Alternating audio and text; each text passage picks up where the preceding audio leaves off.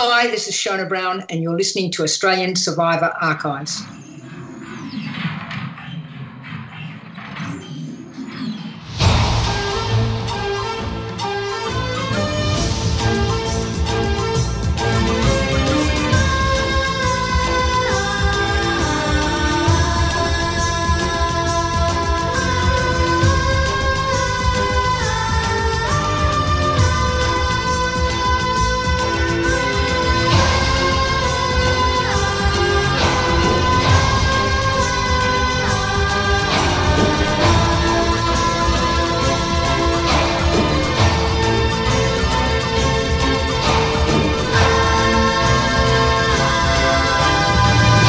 Welcome to Australian Survivor Archives, the only podcast going over the complete history of Australian Survivor from Whalers Way right through to the current day. I have been very fortunate in my podcasting career to have interviewed several hundred Survivor contestants from right around the world, and I have to say today, this could be one of the most excited I've ever been in an interview because I am so pumped up for this interview today, you have no idea. It is a person who we have talked a lot about across this season. It is a person who lives in the realms of the legends of Australian Survivor and a person who I am so excited to find out so much from today. It's a person who didn't come to play Tiddlywinks, but it's a person who we're going to find out just how much she actually likes that game from. I'm going to first of all say my name is Ben Waterworth and I'm going to hand over to my co-host to give the rest of this great introduction. Hi, listeners. Hi, Ben. Oh, Ben, isn't this a very special day? It's a very special day. You're right, Ben. You took my opening intro there about she's not here to play Tiddlywinks. That is for sure. Ben, look, I know you've interviewed hundreds of Survivor players from America and Australia, but this is a special one today. For me, this is what this podcast is all about. Getting this player on is why I'm doing ASA. She finished as runner-up. She lasted all 39 days. She's just about done everything in life that you could possibly want or wish for. I speak of the one and only, the living legend herself, Miss Sciona Browne. Oh, guys, no pressure. You heard us on the Katie interview. We don't want to somehow lose you halfway through this interview, Sciona. So we've got to be nice at the beginning, right? Like we've got to, make you like us first of all. Oh well, we'll give it our best shot. Alrighty. Sciona, when we put this podcast together, the first person I started searching for was, of course, yourself, and it's been a journey. Just in the time that was trying to track you down, of course. You're not on social media, so these days it's quite hard to track someone down that doesn't have any social media footprint. But just the research I did and hearing all the stuff, like reading all the stuff you've done post Survivor was amazing. You've done so much, and to have you here today on this podcast to talk about a time in your life from almost 20 years ago, the game of Survivor, I am absolutely pumped. Yeah, it's hard to believe, isn't it? It is nearly 20 years. And it's quite confronting in lots of ways to be able to look at footage that was taken 20 years ago and see yourself in that place. I mean, how many people get to do that? Probably not a lot. So I reciprocate and say it's been an interesting journey for me leading up to this interview, I have to say. Which I can imagine as well for something that was part of your life, as you said, nearly 20 years ago. Is it something that even comes up anymore? That this is something that you get recognised, or is Survivor something that comes up at all at this point in your life? Or is it something you just haven't talked about in a long time? No, it doesn't come up. I mean, after the show, I would be out, sort of shopping or wherever, and people would recognise me. And that went on for a little while. And then there was my birthday party that Craig came across for, my 50th. But I'm not really a high-profile a social media kind of person. So it hasn't been something that I've revisited, no. So this has been interesting and quite exciting, really. I'm hoping Channel 10 is going to listen to this because I'm definitely my hand up. So there's a rumour going around that, there might be an Australian. I don't know whether that's just wishful thinking on the part of some people, but if Channel 10 are listening to this, hey, give me a call. We are hopeful that Channel 10 are listening to this because it's an absolute travesty that you haven't been asked to come back on a show, which we'll cover a lot later. But as far as this interview goes, we actually have Lucinda to thank for this. I was having trouble tracking you down, and it was actually Lucinda that managed to get me in contact with yourself. She got me your number. So thank you, Lucinda, if you're listening. But when I initially rang you and we had that conversation, it was many, many months ago now, Sciona, was it a bit strange all of a sudden out of the blue, here's this person wanting to talk about your game of Survivor? Because I know when we had that initial conversation, you sort of mentioned, well, I don't really talk about this. This is something I haven't spoken about in nearly 2 decades. It was definitely out of the blue. I had no inkling that you were doing podcasts or revisiting any of the survivors, to be honest with you. Again, because really I'm not on social media. I'm not on any of that kind of any of those platforms. And I did, as you know, Matt, I did actually think about it. I wanted some space to think about whether I wanted to come back into this world. I'm glad I did, but no, it was a big surprise. Which I think it's similar. I know you sort of mentioned to us off air, one of the interviews of ours that you have listened to was Craig's interview. And Craig, when I reached out to him, I think was a little bit like, sure, I can talk about this. I haven't seen or thought about it in a long time. And we kind of opened up a can of worms for him, Sciona. He's sort of very much into it now, and he loves listening to these and sort of just, he's all back into it now. So maybe there's something amongst a lot of you guys that kind of, it's there. It's just you've sort of moved on and go, well, no one wants to talk to us. And when we do, you're like, oh, hang on a minute. I love this. Channel 10, put me back on the show. Look, being on Survivor it is unique. I mean, yes, now there are lots of other series, but there is something quite special about heading off into what do you know? You know it's going to be an exotic location. You know you're going to be competing against, in my case, there was 15 other Type A personalities. I guess at the end of it you could have walked away with $500,000. But really for me, a big part of it was being out in the bush with some competitive people, having a crack. And that doesn't, if that sits in your psyche, in your personality, in the thing that makes you tick, you're going to respond to that. So I'm not surprised. Those sorts of people don't change. The Katie Golds don't really change. I mean, I'm sure Katie is as competitive. Sure, she mightn't be doing triathlons anymore. Craig, I would have absolutely no doubt, would be up for another shot at it. It's the type of person that's attracted to that sort of adventure, I guess. So I'll take you back to 2001 when you would have had to put in your audition tape. So what was it about Survivor that actually – we were a fan of the first 2 American seasons because, of course, we know we had the Borneo season, which Richard Hatch won, and then at the very end of the season 2 Australian Outback, that's when they announced that they were going to do an Australian version. So had you watched those seasons and were actually a fan of Survivor, or what got you onto actually doing that famous audition tape and got you on the show?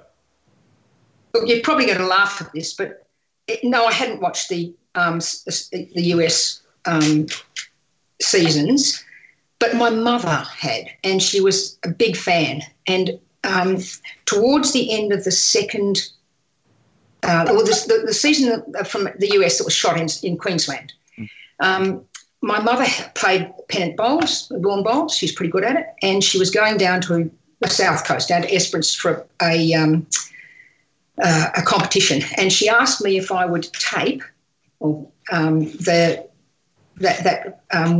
last week. It was the last week of the show. And there was the ordinary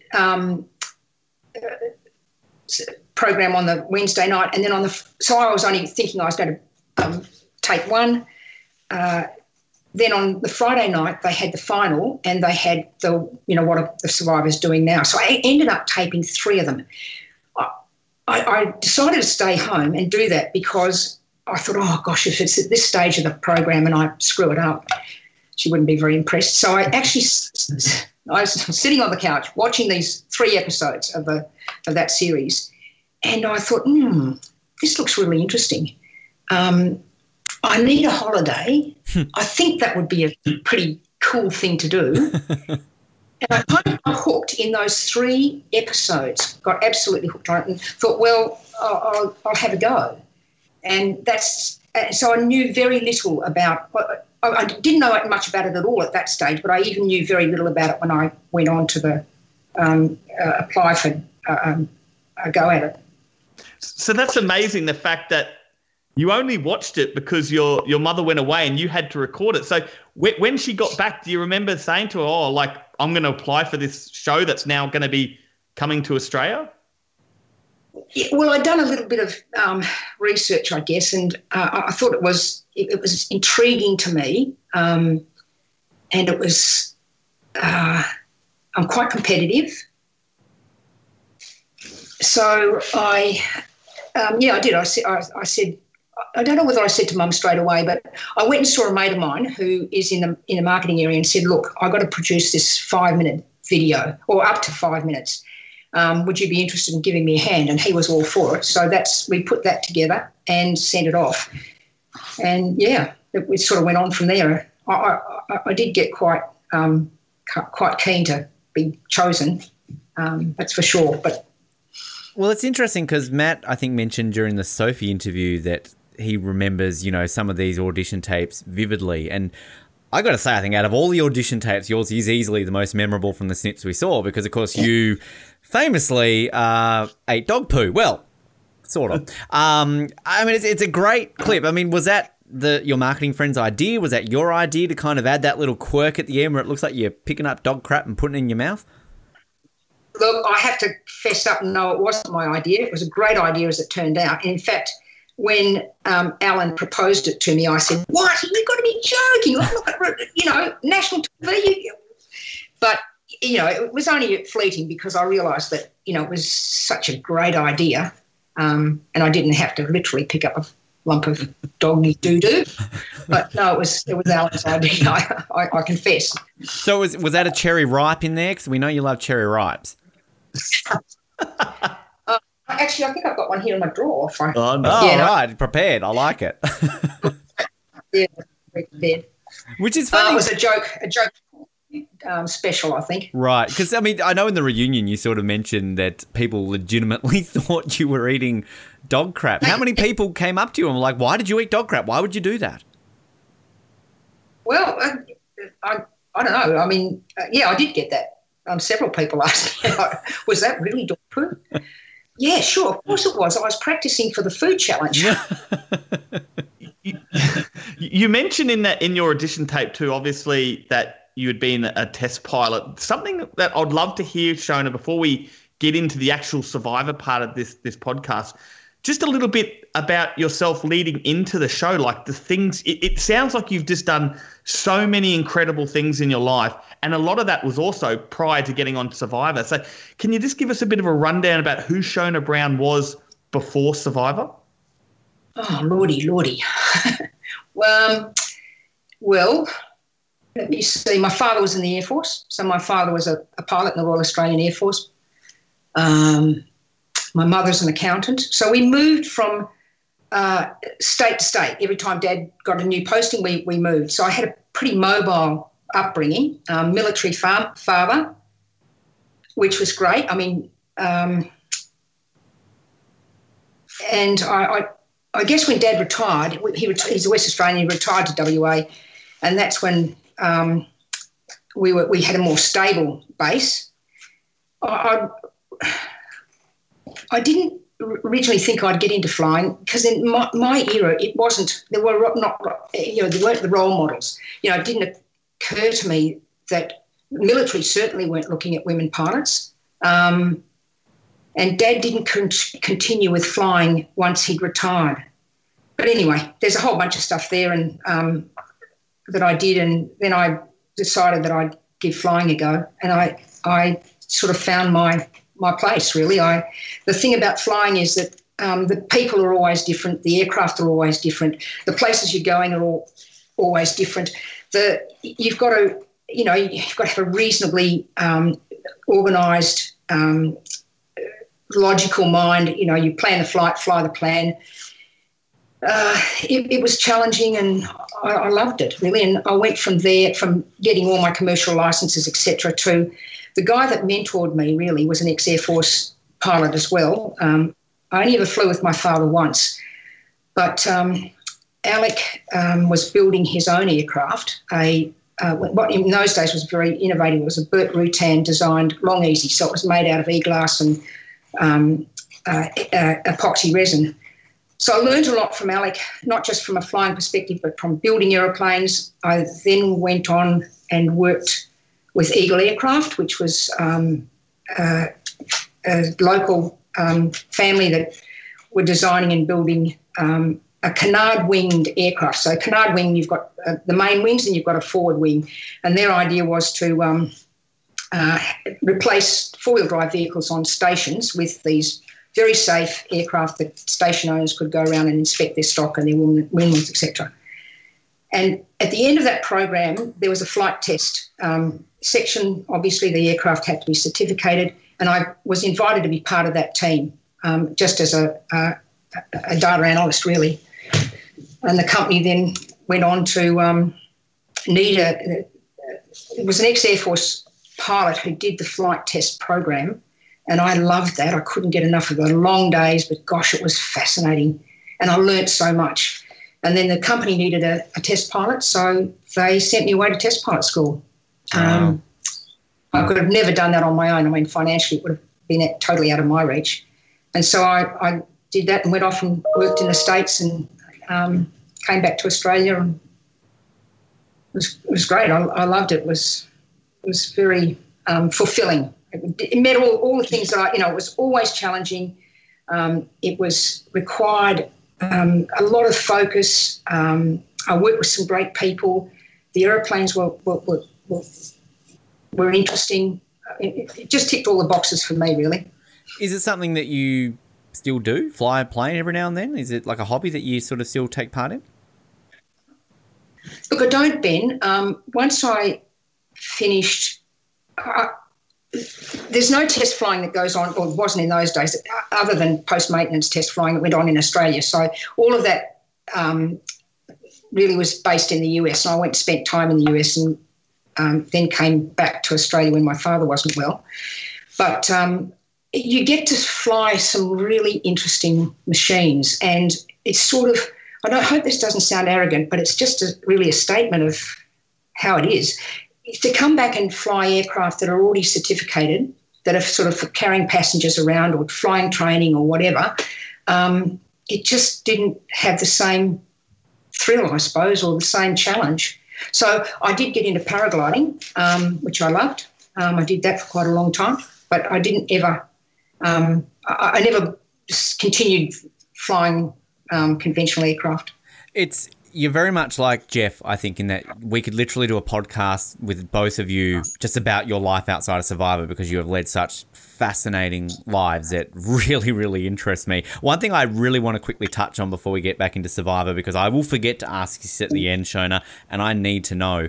In the official Survivor guide, it says you own a Ferrari. Do you still own that Ferrari? No. And I'll tell you, but wait a minute, here's a fun fact. I never owned the Ferrari. Right. So when the Channel 9 put this book together, yep, they did it while we were out on location. And so in my application, I provided a photograph of me sitting on or in a Ferrari. It belonged to a really close friend of mine, John Rotz, who's an aerodynamicist, who did all the lifting surfaces on the Beach Starship and the Voyager, and it was John's Ferrari, and I was in South Bend, Indiana, and it was a photo I pulled off my file of photos and sent it in. So Channel 9 didn't ever check with us any of the information. So, I mean, I didn't know until I well and truly got it off the program and saw it in the book and went, Where did they get that from? But it's the same thing. If you look at where Rob and I are listed, they've copied across. I'm supposedly got brown eyes, so Rob's on the next page. He's got brown eyes. I've got blue eyes. So they actually just cut that out of wherever our applications, I suppose, and threw it in the book. What type of Ferrari was it? Oh, Lordy, no idea. It was a red one. It was a red one. Well, that's the main one. I'm a big Ferrari man, so like if I was you, Sciona, I would have just answered that question. Yes, Ben, I still own it, and I drive it every single day. Oh, well. So, Sciona, you did your audition tape, which of course was brilliant. Everyone knows, everyone had a good laugh at your audition tape, and we can see why you got to the next stage. Now, when you're sitting down and you're down to the last 200 people in Australia, I mean, you must have known you were a good chance. Like, not many people have that backstory that you have, and you were in that. You were 49 at the time when you played, so you know. They always put a few younger people on. In Kadina's case, they put a lot of younger people on their tribe. So there wouldn't have been a lot of 45 to 60-year-olds applying. And here you are. Like, you must have felt like you were in a pretty good position to get on this show.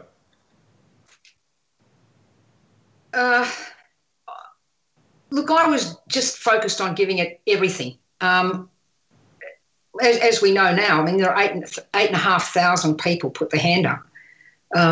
We weren't told that at the time, so I didn't know. I had no idea of how many people would be applying.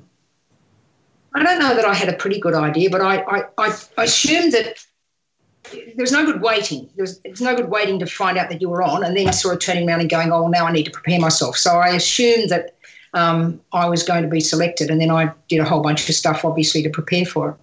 Which one of those things, I believe, I mean, it says in the book, hopefully this one's true, that you slept outside for 3 weeks. Was that true? And did that help getting you prepared to going out there when you eventually got the call to say you're going out there? Yeah, I did do that.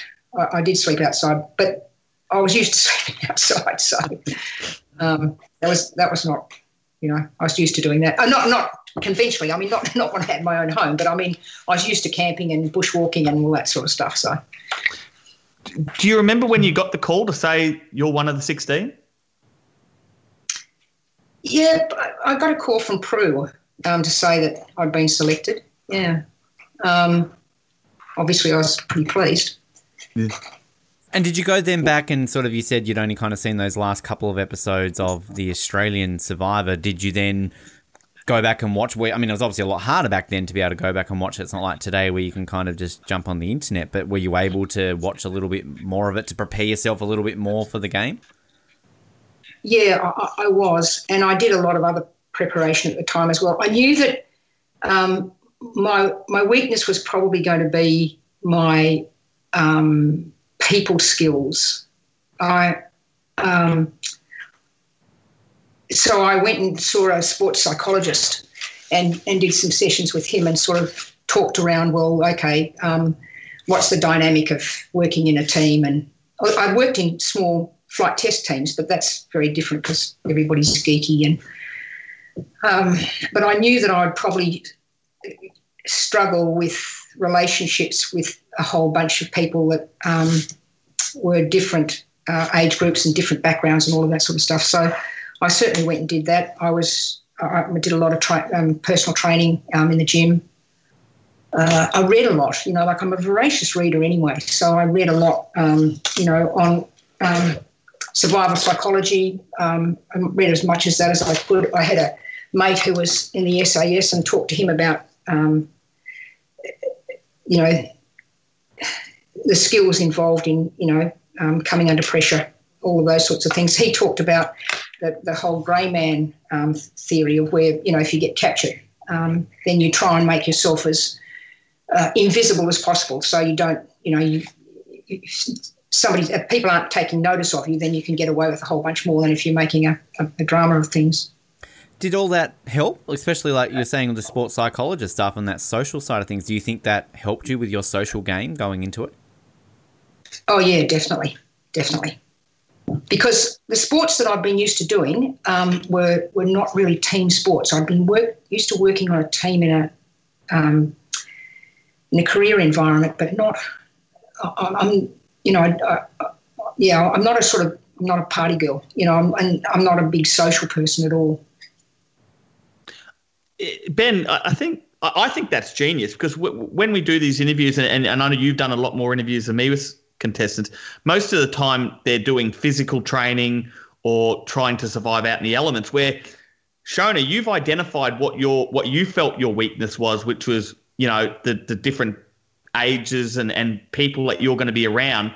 So I think that's absolutely genius, that instead of, you knew you were already physically fit, you've actually gone and identified what you thought your problem would be or the issue would be, and to see a sports psychologist, like that's I can see now why you got to the final, the final day 39. Like with going into a show like that's genius.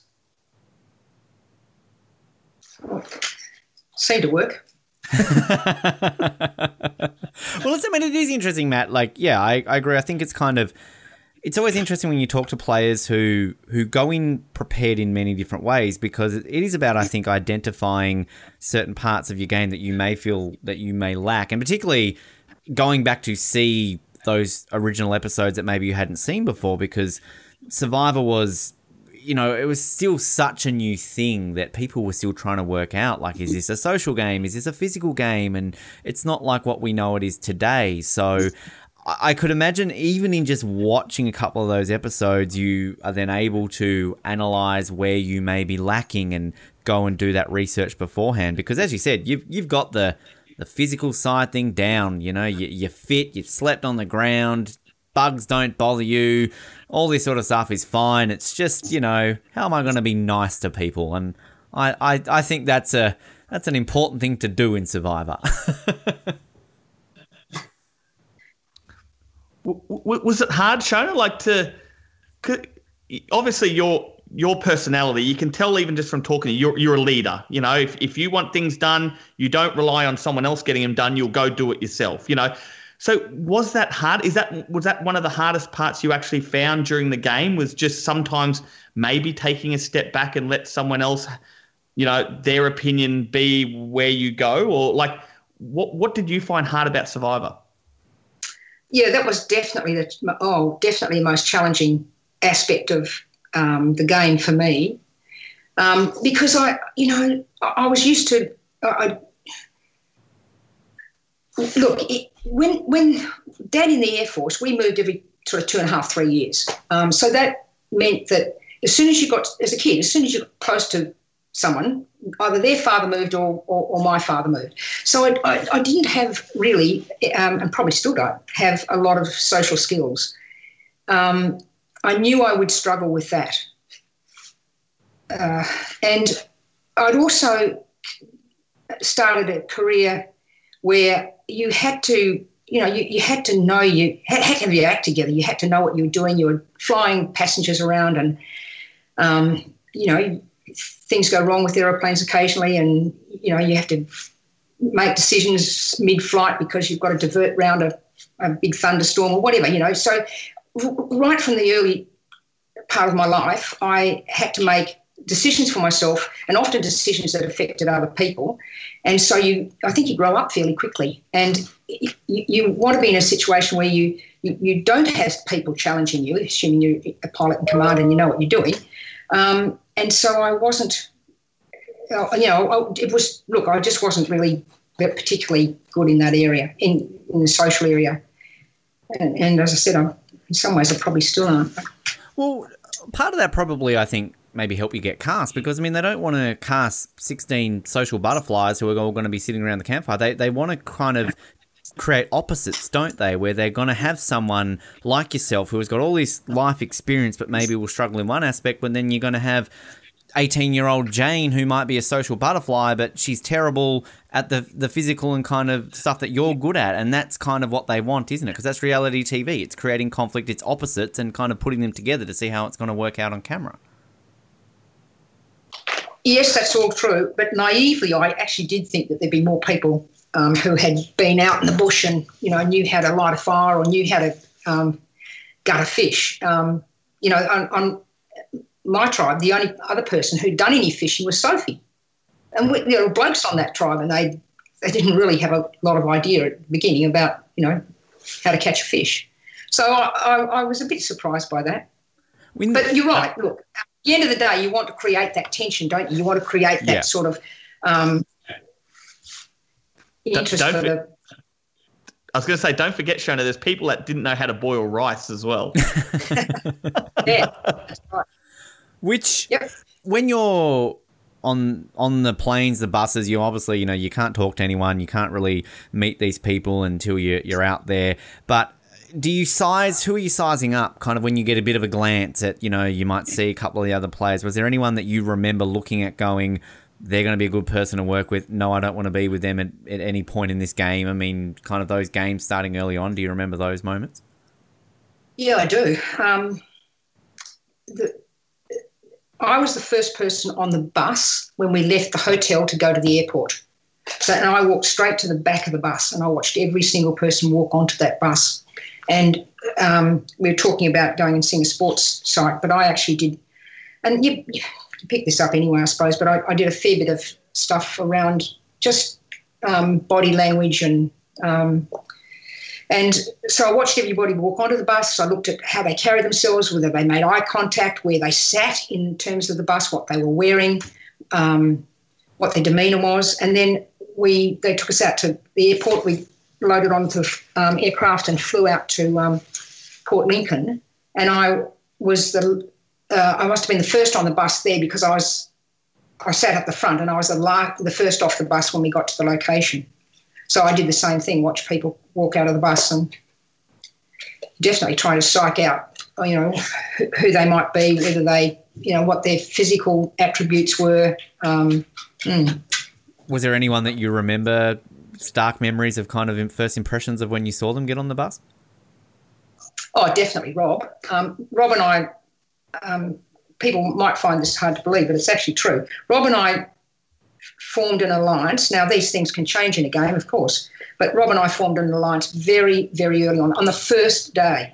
Once we started off, we had to leave. So we got off the bus, there was the introduction, and then Katie and I can't remember who from the other tribe swam out. It might have been Craig, maybe, I don't know. Craig, yeah. And then we were given a map and a compass. Oh, sorry, not a map. Yes, we were, of course, and a compass, and we had to find our way to our campsites.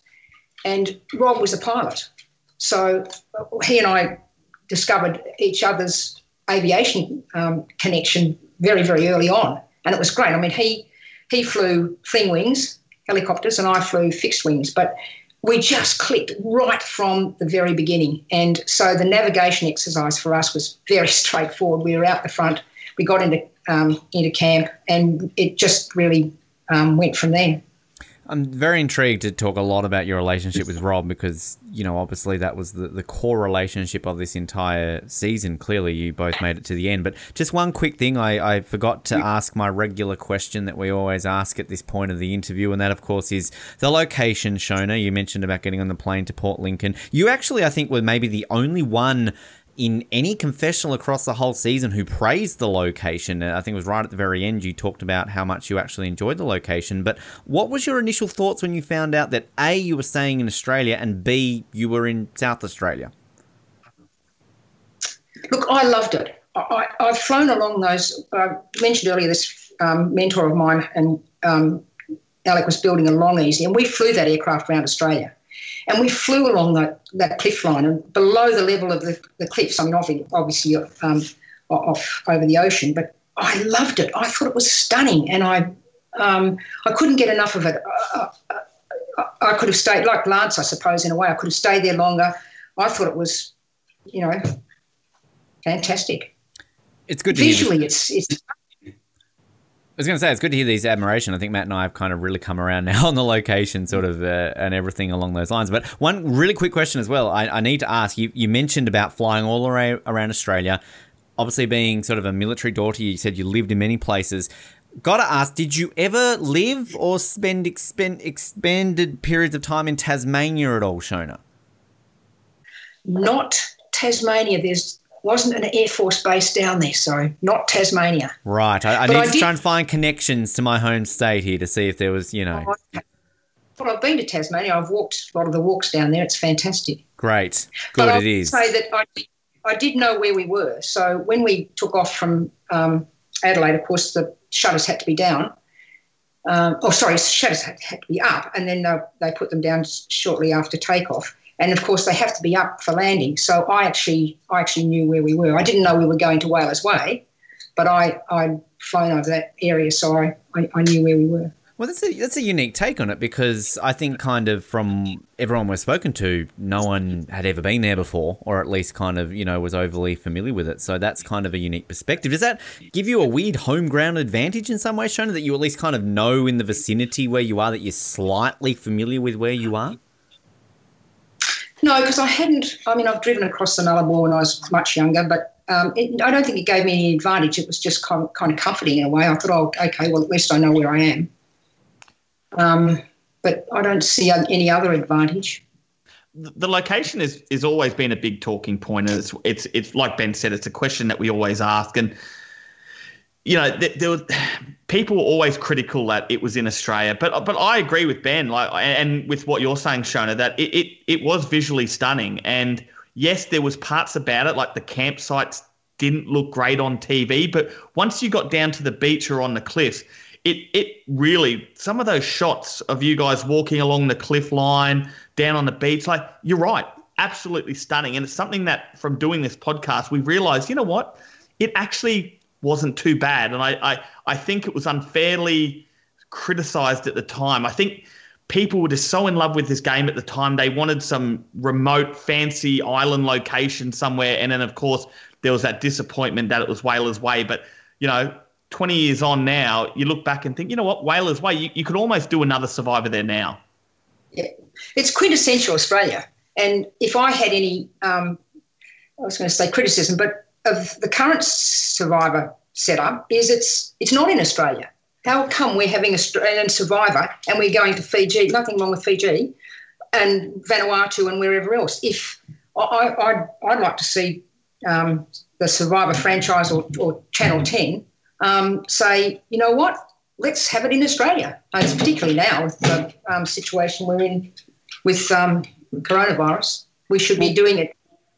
Well, that's my criticism of Australia, of a Survivor now, especially America and Australia, is you're right. They only do it in Fiji now. The thing, one of the main things I fell in love with this game was every season you'd sit down and you'd wait to find out where the next location was, and they would do this backstory of it's going to be in the jungles of Africa or Central America or so, and you'd be like, oh, where, and that was half the excitement, was these players are going to be dropped into this remote location, and during the game you'd get to see rewards where they go on these and they see all these old ruins and things. Now it's almost like just a set, like a TV set. It's at the one location in Fiji, and I understand why they do it. It's a lot cheaper. It's easier for them they've obviously got a good relationship with the Fiji government, so that makes it easier. But you're right, Sciona, especially with COVID now. Like, I actually suggested it. People were online recently saying, well, why don't we do one back in Australia, seeing there's no international travel? And I got on there and I said, why not back at Whalers Way? I wouldn't do it back at Whalers Way, to be honest with you, Matt. Because it's been done before. But I've seen a fair bit of the world, and Australia is such an amazing country. Even if you went up, into the central desert, there are gorges up there that you could, fabulous location. I think, well, we're getting sort of, I don't know whether we're getting ahead of ourselves, but I think current day Survivor has got a bit prescriptive. I think it should come back. This is my view. I hope I'm not putting fans off, but I think it should come back to Australia. Absolutely, particularly now. And we should be showcasing our country because, obviously people beyond our shores look at Australian Survivor. I'd love to see us going into country and having elders involved in the program. I mean, we're 20 years down the track. When are we going to get a female host, for example? Mm-hmm. I'd love to see that. Who could go past Lydia? I mean, awesome. Yeah. I'd see, It's, well, I was just going to say, it's very, I mean, that is itself is fascinating because it's kind of weird with Survivor that you perceive Survivor as having a male host and Big Brother's kind of perceived as having a female host. It's kind of odd, isn't it? Kind of those dynamics, but there's no reason why you couldn't. I mean, that's a fantastic choice. She would be fantastic as a host of Survivor. We could go past her. I mean, Olympian, being a survivor herself, I think she'd be fantastic. And as I say, it'd be lovely to see some of our country. And, there's the Central Desert out from Alice Springs. That place there is just awesome. And the Kimberley, oh, lordy, fantastic. What about country. yourself? And, you could host, Sciona. I could imagine you out there in the kind of the khaki shirt and kind of, come on in, guys. You want to see what you're playing for? Oh, I don't think you can go past Lydia. She's younger and spunkier and, better looking. So as much as I'd love to see you hosting, Sciona, no. I want to see you play a game, not hosting. We need to get Sciona Browne back. That's where the money is, like getting Sciona Browne back playing this game. That would be 100 times better. It is really interesting kind of that time period because we often talk a lot about the context, my favourite word on this podcast, about that time. And, I mean, Matt's talked to you about sort of he was 18 and applied. I was 15, Sciona, when the season aired, and I was definitely in that brigade of feeling disappointed that it was filmed in Australia, that it wasn't going overseas. And it's kind of one of these things, though, that I think we've talked a lot about how this show ages well. Your season ages well, and it's important for people to watch it now and kind of look on it differently because all that negativity that straight away was, oh, it's filmed in Australia, this isn't the same. And that ties into what Matt was saying about Survivor used to be about the location. Every season it was Australian outback, Africa, Thailand. Like, we were so excited where it was going. Nowadays, the location isn't even thought about. It's all about the twist. It's all about champions versus contenders. It's all-stars. It's who cares where it's filmed.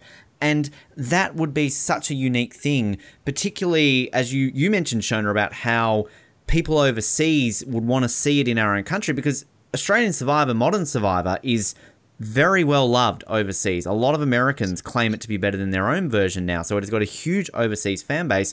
What amazing way that would be to sell our beautiful country with a location, and you've got every state and territory would have a location. Maybe not Canberra. I don't know if you really want to film it at Parliament House, but most states and territories have beautiful locations where you could film it and showcase it. It would be, and you could call it Survivor, Queensland, Survivor Northern Territory, Survivor Tasmania. Like, you could do it. I was just going to say, of course, Tasmania would be the first location that you'd absolutely. You're not going to have a contestant from the bloody state, Sciona. At least film it there. Gentlemen, we're on exactly the same page. I'd love to see it. And in fact, what are they going to do in this next series? I mean, how are they going to do that overseas? Well, maybe we're going to see Survivor back in Australia, and how fantastic would that be? Well, one season had to get postponed, so they already had the contestants picked, and I don't think they were too far off actually going, and they've had to postpone it. So yeah, not sure when that's gonna kick off again. But depending on how COVID ends up going, it may actually be something that they have to look at. And I actually think it would be a positive for the game because it is getting a little bit stale, like seeing the same beach every season, the same two beaches. They can't even do sort of any fancy reward challenges now where they get to go out into the community for like a special reward because there is nowhere to go. Like, they've already done it. I look back on my favourite season, which was season 3 Africa, which was the season being aired while you were out at Whalers Way. And the things I remember about that season was when people won reward and they got to go to the local hospital and provide HIV equipment to the hospital, or they go to the local village and get to meet the school kids and things like that. That's what made the show so great, where we don't get any of that now. So you're right. They could capitalize on this and say, you know what, new location, new twist, new environment. And what about the food? I mean, I'm fascinated by how much food you get these days on one of these Survivor series.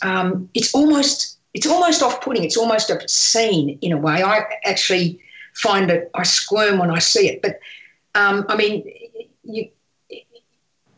we had very little food, very, very little food. And so I'd like to see it come back to something a bit more aligned with, you're out there doing it tough, as opposed to, you're finding half a dozen idols and you can go into a challenge where you've got a sea container load of popcorn or a 3 bakeries full of frosted cakes. I mean, that to me is as boring as batshit. I'm sorry, but I am probably getting myself into deep water here. But let's go back to get out there and do it tough. Well, talking about going back, Sciona, let's go back to day one out at Whalers Way. So great segue, Matt Dyson. Sorry, I just got to... So how good is he, Sciona? Like, this guy has no training in interviewing. He's brilliant. Very smooth. I try. Now, so back in day one, you're put on the Tapara tribe. Now, Kadina, I mentioned it before, they were a pretty young tribe. They had 5 of their 8 members were all somewhere in their 20s. Of course, you had Jane and was 18. Joel was 22. But you appeared to be sort of one of the leaders of the tribe. You seemed to do a lot of the cooking of the rice and getting the shelter organised initially. I'd love to hear about that early part of the game. Obviously, Tapara were lucky enough to win that first challenge, the one that, obviously the first immunity challenge didn't quite go to plan and they had to redo it, and Tapara ended up winning that challenge. But I'd love to hear about your game, because you must have been a little bit nervous. You were the oldest member of Tapara tribe. I mean, that's got to be nervous early in the game when people are just looking for any reason for it not to be them to be voted out. Was I the oldest or was Jeff the oldest? Sorry. Yes, you're correct. Yes, you're right. Sorry, Jeff was 51. You were the oldest female on your tribe. Yeah, you're 49. Jeff was 52, I think. Yeah. Honestly, I didn't see my age as a disadvantage. Truly, I didn't. So my strategy was to make myself as useful as possible, and not to stand out in any particular way. So, had I been capable of winning, the first 3 challenges, for example, that wasn't my aim at all. I just wanted to try and balance myself, become familiar with the other tribe people, mates, and make myself useful, which is why I took on the role of cooking the rice. I didn't expect, as we mentioned earlier, that there wouldn't be more people who could fish, but I ended up taking on a fair bit of that role as well. And then other people picked up on it, so it wasn't so, so much my responsibility. But, I wasn't worried about my age. I'd love to get your perspective on the alliance, the Tapara alliance. We spoke to Katie, we spoke to Sophie about it, but in your view, you mentioned already about kind of the alliance you formed with Rob, which, we'll talk about, of course, but the Katie, Sophie, kind of those people involved in, I guess, what was the Tapara 4, at least at the beginning, how in your eyes was that formed? And was that word alliance used? Were you guys aware that this was kind of a group that you were wanting to work in? Or was Rob the only one that you were sort of focused and the others kind of were just there at the time?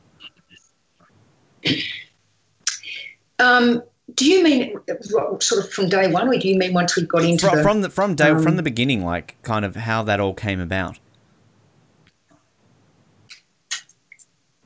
Look, it was pretty much outside of me. As I said earlier, Rob and I literally gelled right from day one, and we talked about an alliance. I think it would have been on day one or very, very close to day one. And I felt strongly that he was somebody that I could work with, and I think that was reciprocated because we always talked about being together and getting to the end together, even in those very, very first days. None of this is, is shown on any of the footage, of course. So, there was that famous thing on the thing of, Rob said I said he was like my younger brother, which of course he was. But, sure, would I vote off my younger brother? No. But would my younger brother vote off his big sister? No. Yeah. So it was, and that's the sort of relationship we had. And we went through right. Now, when Katie and Sophie, that wasn't until well into the game. And not only that when Rob first started talking to them and when those sorts of conversations came up, I was across all of those because Rob and I talked about them and we managed that. I hate to use that word, but that's probably the best word. We sort of managed that whole thing that was going on, running parallel to where he and I were. Which, this is why, we want to hear this from you, Sciona, because, we talk a lot about Rob's game. We talk a lot about Katie's game because we see them. We see them talking strategy. We see them talking about the plan. I don't know if we really get to see a lot of you talking strategy, particularly in those early parts of the game. They're kind of not focusing on that side of your game. But Matt and I have constantly talked up your game this sort of season when we've covered it and sort of how well you did. So were you surprised that kind of some of those conversations with you and Rob weren't shown as much and that they kind of focused a little bit more, say, on Katie's strategies rather than yours and Rob's, even though you are the final two and Katie's not in the final two? Look, probably not, because probably they were pretty boring. I mean, there wasn't really a lot of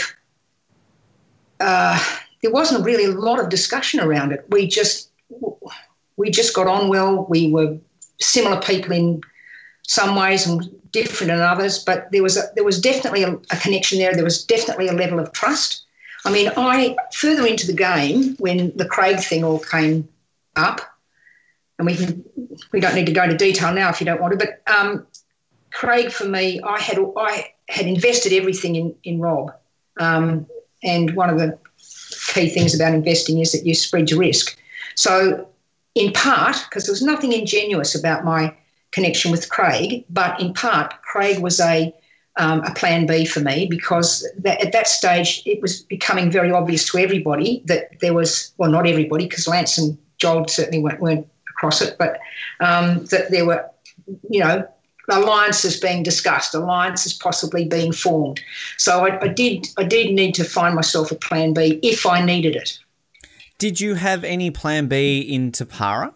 I mean, you had all this trust in Rob, but did you ever think, oh, maybe this guy's so good that he's playing me that maybe I need to have a plan B on Team Blue?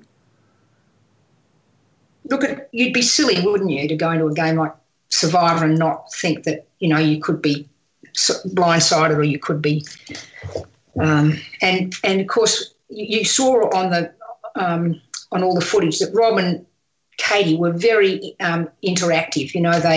They swam together. They, talked a lot. Katie was fantastic.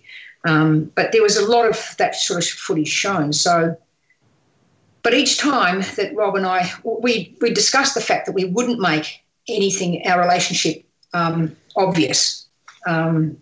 We just touched base when we needed to, and it was pretty calm, really.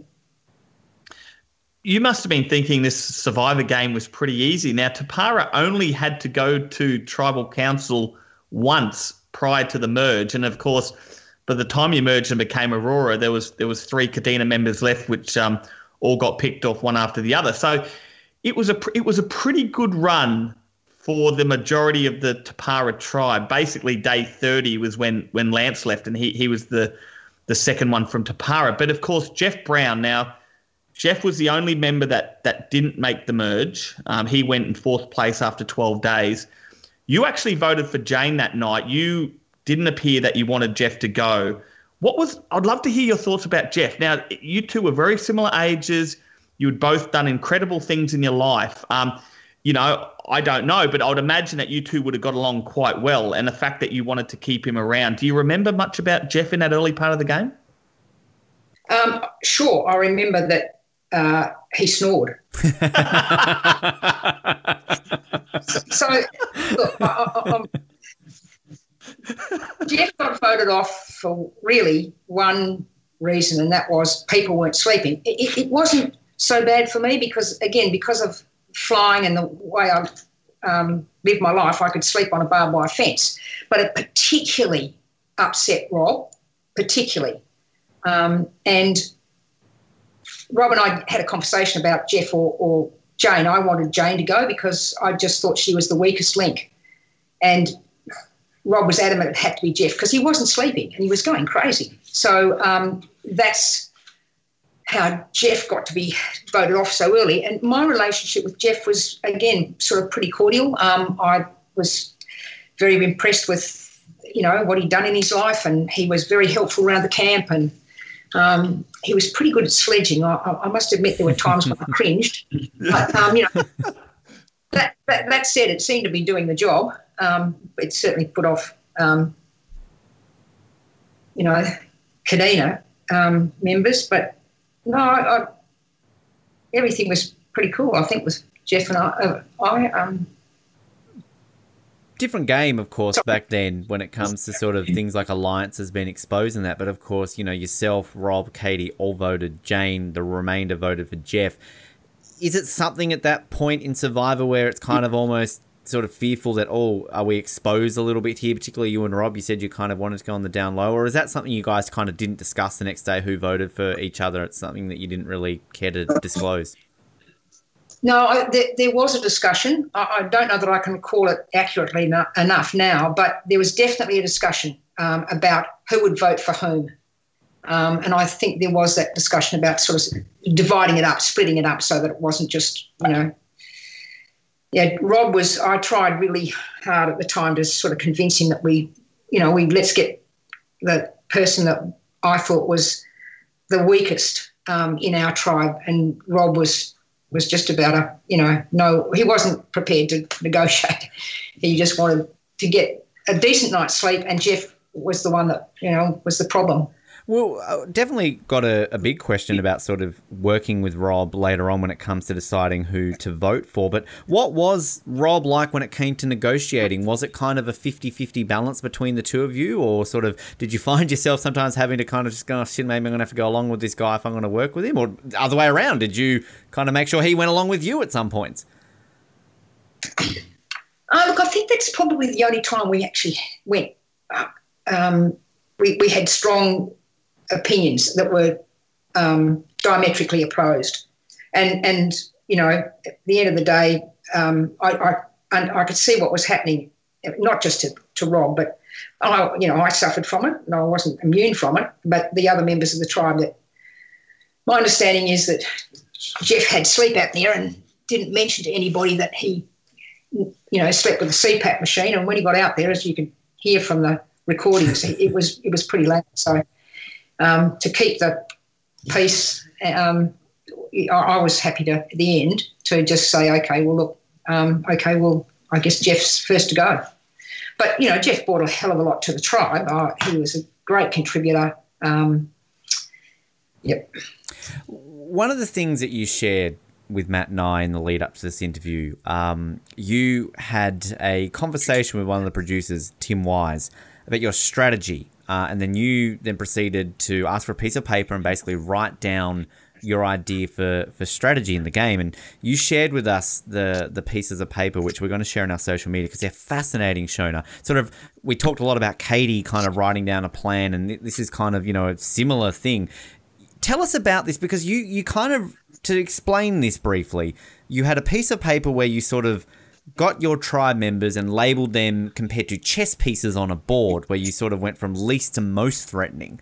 And then you also did a second one where it was about your approach to surviving Survivor. And again, similar to Katie's, most of this is very accurate. Like, it kind of played out pretty much how you wrote it. So take us through your ideas. And at what point was this? Was this like at the right on day one? Like, was this kind of a week in? And kind of, how did it all come about? And Sciona, I'm just going to jump in now. I don't play chess. I never have. So when you're explaining about the chess pieces and that, you might have to just explain about the different pieces and what they sort of mean. Okay. When this was a fair way in, I think, Ben, if you look at what I actually wrote. So Tim Wise was an amazing man. Well, he's an amazing man. He'd done a lot of film and video stuff on social justice issues, and he and I got on really well. And so he was one of the producers that interviewed us, obviously, between challenges, etc. And I was trying to explain it to him. I said, Tim, have you got a piece of paper? And he did. He had a piece of paper and a pen, and I drew out for him so this is a snapshot in time. If you look at what I actually did draw at the time, it's got Karen and Naomi in it as well. So it was obviously after was it after the merge? Yeah, it must have been. Yeah, it was after the merge. And the way I saw it working out was Rob was the king. So, everybody other than me was trying to checkmate Rob to shut him down. And what I did was so for me, when you look at that thing, Rob is the king and he's a neutral agent, if you like, but he's still, very powerful. Off to the right, are those that I found most dangerous. And I had Lance and Katie as bishops. So Matt, bishops are worth 3.5 points in chess, and you can move them around the board, obviously. Sophie was the queen, so she was the most dangerous. I was always extremely careful around Sophie. She had eyes in the back of her head. She was extremely astute. She didn't miss a trick. She was physically quite strong. I mean, she was a great competitor.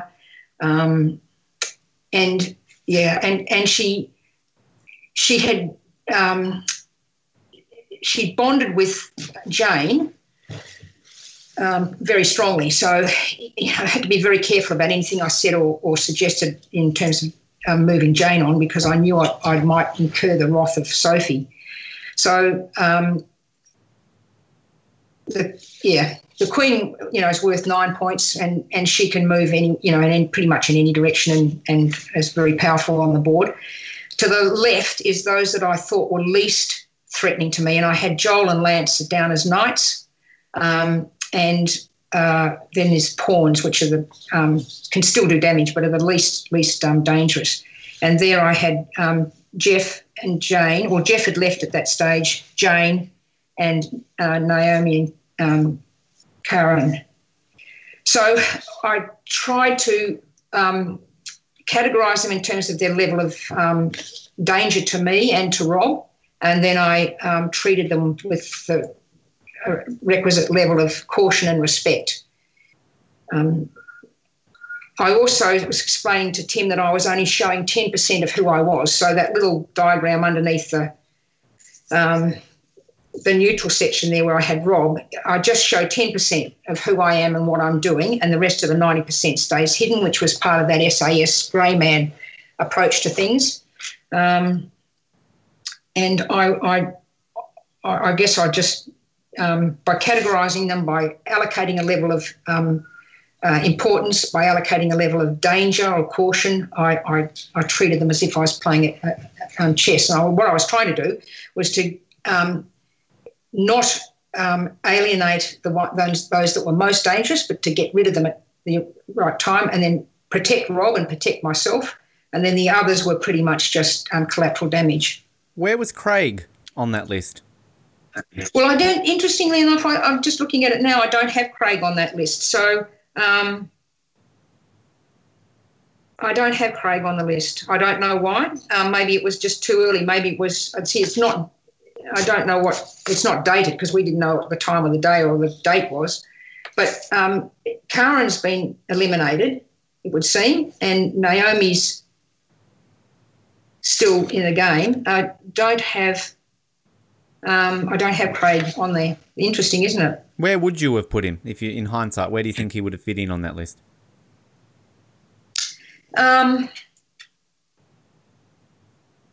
Well, Craig would have fitted in similar to Rob. I'm not going to say equal to Rob because I was, Rob and I were very, very solid. But look, Sophie and Katie and Jane were never going to align with me. They might have said that they were going to have an alliance with me, but I didn't have that same relationship with them. I mean, I had a good relationship with them, and they could relate to me and I could relate to them in terms of their drive, their determination to win, their efforts in challenges, all of those sorts of things. We were very aligned, but I had no really close personal relationship with any of them.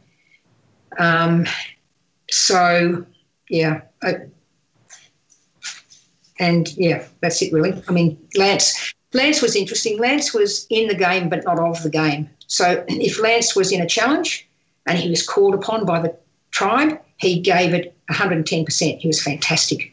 Athletic, hell of a nice guy, as you have, mentioned so many times.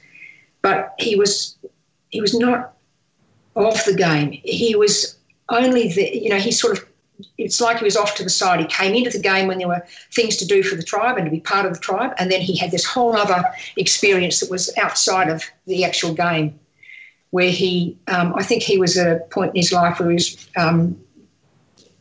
reflecting on his life at that point in time and wondering where he would go next. And so he spent a fair bit of time doing his yoga and kind of all that stuff, being somewhere else, but not ruthlessly in the game like some of the rest of us. You don't seem like the type of person, Sciona, that would get involved in yoga, but did you ever give the yoga a crack with Lance early on in the morning at all?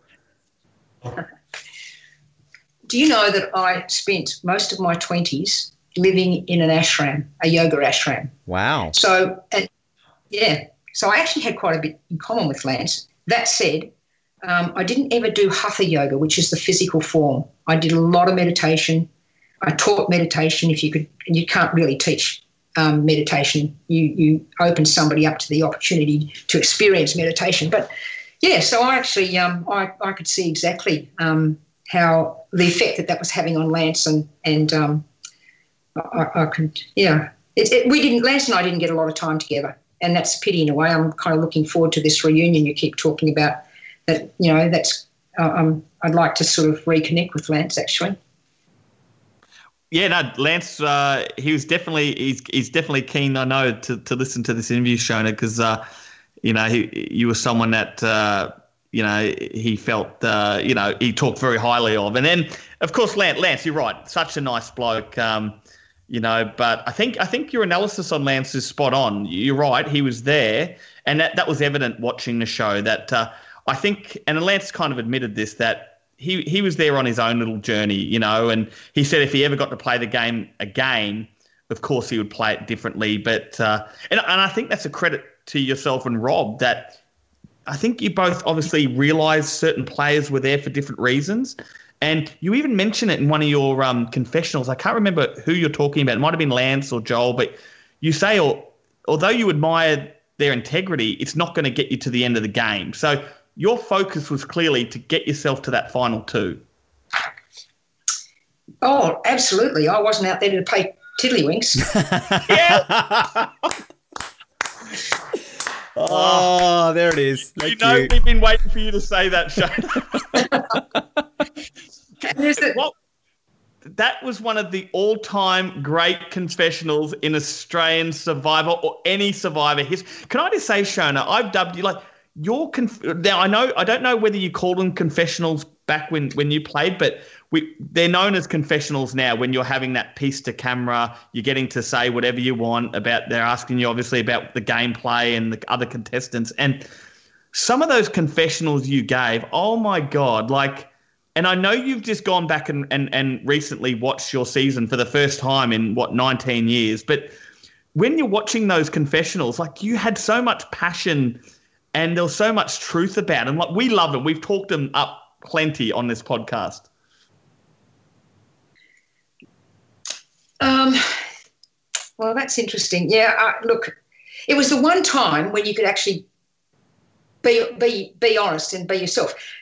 But, if we go to that other diagram that I had, I had a connection with Tim Wise. I think he was the only one that I actually really opened up to. And it took me a little while to even get comfortable with Tim. But I saw myself as not just the thing about a confessional, or I think I used to call them an interview, I think, was that you're not just playing against the other tribe members.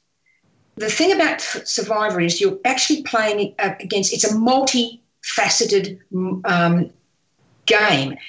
Right from the beginning, when I applied, I saw myself as having to jump through a number of hurdles. Channel 9, for example. I mean, the first step in Survivor is you've got to get past the process of being selected. Then you've got 2 different tribes, which you sort of got to manoeuvre your way through and not get burnt.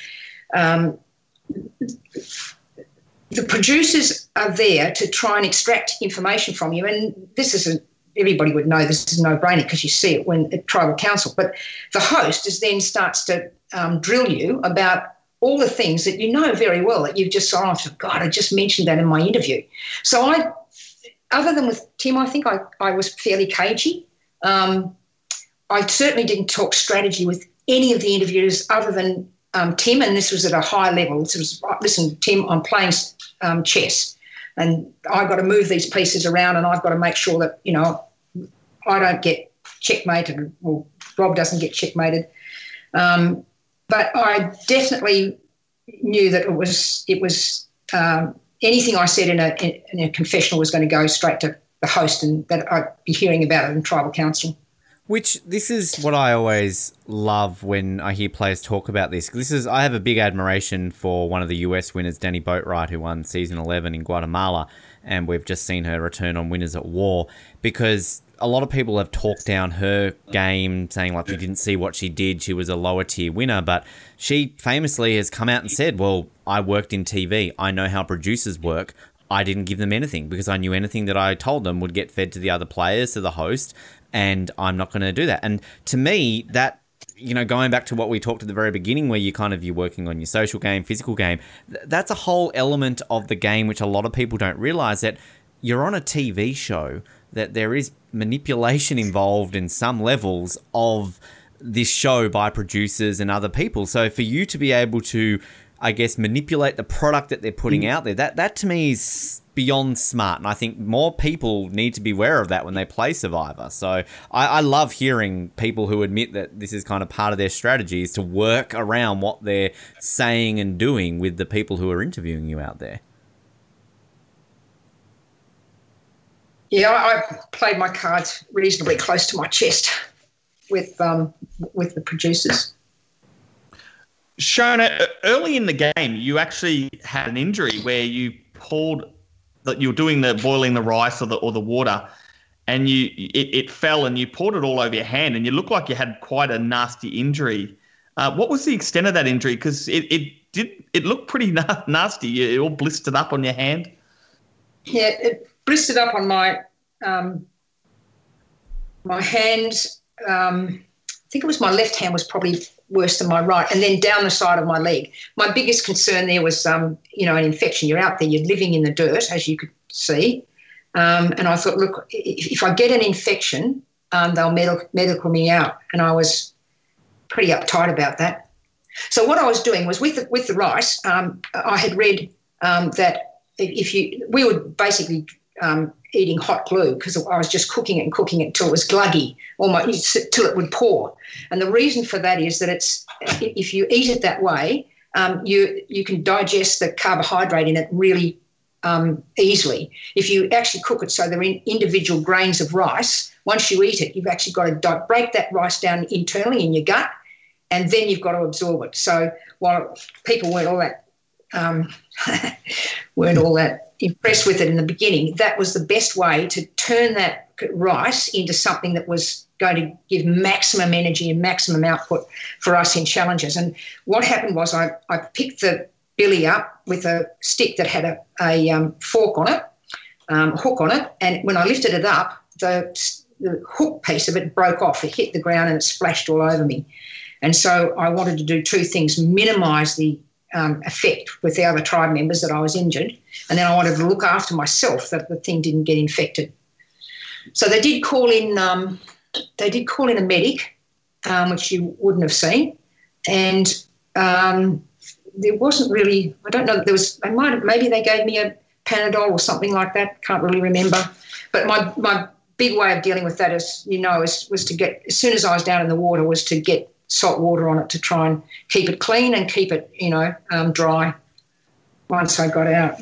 Yeah. If only you were on Cadena, Sciona, because we've certainly found out in our interviews that certain Sylvan Dorney may have had a few tablets that he was sharing with a few of the other players out there. So he could have been your guy to go to if he had been on your tribe. Oh, well, depends what sort of tablets they were, I suppose. Well, we're still trying to work it out. David Haas certainly doesn't know what tablets they were. He thinks he was spiked. We think he was roofied by Sylvan. I thought they were just all smoking dope. That's a joke. There was no rumours. There was nothing about dope. I'm just sort of happy. At the time, Sciona, what was Tapara's opinion and of course your opinion on Cadena? Like, they lose the first 3 immunity challenge. The 3 eldest members of their tribe all get voted off. It leaves them with the famous 5, which was the 5 members left in their 20s. They look like they had a pretty physically fit last 5 members. They managed to win the 4th immunity challenge, which is, of course, Jeff Brown goes. But then after that, they all just one by one end up getting eliminated. Like, what do you feel was their reason? Like, why couldn't they get it together? Because they did. They looked physically fit. Well, this is just an opinion because I wasn't part of the tribe, but they just lacked leadership. I mean, they were, physically they looked pretty good. And certainly Craig would have been intimidating, I would have thought, in terms of just his physical capabilities. Tim looked strong. I mean, it just seemed to me that they were all over. They were all over the shop. I mean, and this came up within their tribe. It was decision by committee, and so you're never going to get there. You just, if you ask 5 people or 6 people or 8 people what their opinion, you'll get 8 different responses. They just, Deb, Naomi. They're strong-looking women, and they played a really good game. But yeah, they lacked leadership, is how I would put it, in a nutshell. We love playing the what if scenario, Sciona. I want to play the magical what if scenario here. Let's swap you and Lucinda. You're on Cadena. Do you feel you could have formed something with Craig like you did with Rob from the beginning? Do you think things could have been different had you been on there, or is it just too hard to tell? Look, I definitely think that Craig and I would have formed a strong relationship because that's in fact what we did, and we're on different tribes. I thought I still think a lot of Craig. I mean, man, he was, I think, he drew the short straw in some respects, but then,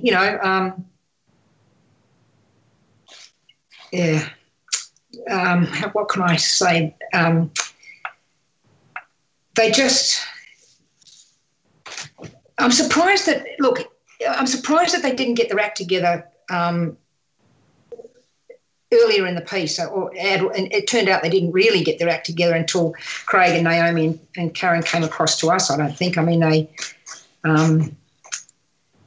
they just didn't have the leadership. That's all I can say to you, really.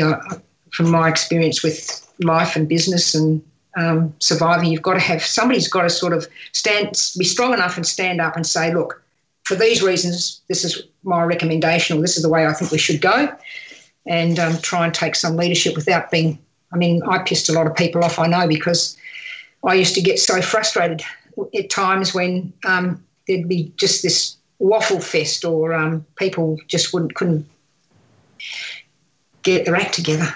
And look, yeah, and there were times I couldn't get my act together. I better fess up to that too. But because towards the end, you really did get very, very tired. But I was just going to say, Sciona, feel free at any stage to refer to me as the young warrior on this interview as well. Hang on. No. You're stealing my thing, Matt. You know I said I would make it in life if she calls me. Don't you steal my part, Matthew Dyson. Well, I got to say, Ben, I do have a bone to pick with you about age. Okay. What have I done? How old am I? You are 21. Oh, yes. All right, you've just redeemed yourself. Okay. Clever boy. Good. Yep. No, I'm a smart boy. I know the answer to that question. Trust me. Yeah, you could apply for Australian Survivor. Yeah, well, when when you talked to Sophie, you said I was 70. Did I? What? Oh, shit. Yes, you did. Wow. Never mind. Okay. You've written yourself. No, you have every right to have a bone to pick with me, Sciona. That was disgusting of me. I apologise. Sorry about that. But no, 21, absolutely. You know, that's always the correct answer. It's interesting actually. Hearing your thoughts on Kadena, and kind of we'll get to the merge in just a second to sort of, you know, talk about sort of that relationship with Craig and how that played out. But just before we get to that, you're talking about food before. We've mentioned this already. You had a reward where you won some chocolate. You loved your Cherry Ripes. We very much loved that episode. Cherry Ripes. You were going off, Sciona. Just how much do you love Cherry Ripes? You said you've got one in the drawer next to you. Is this something that you just kind of have every day?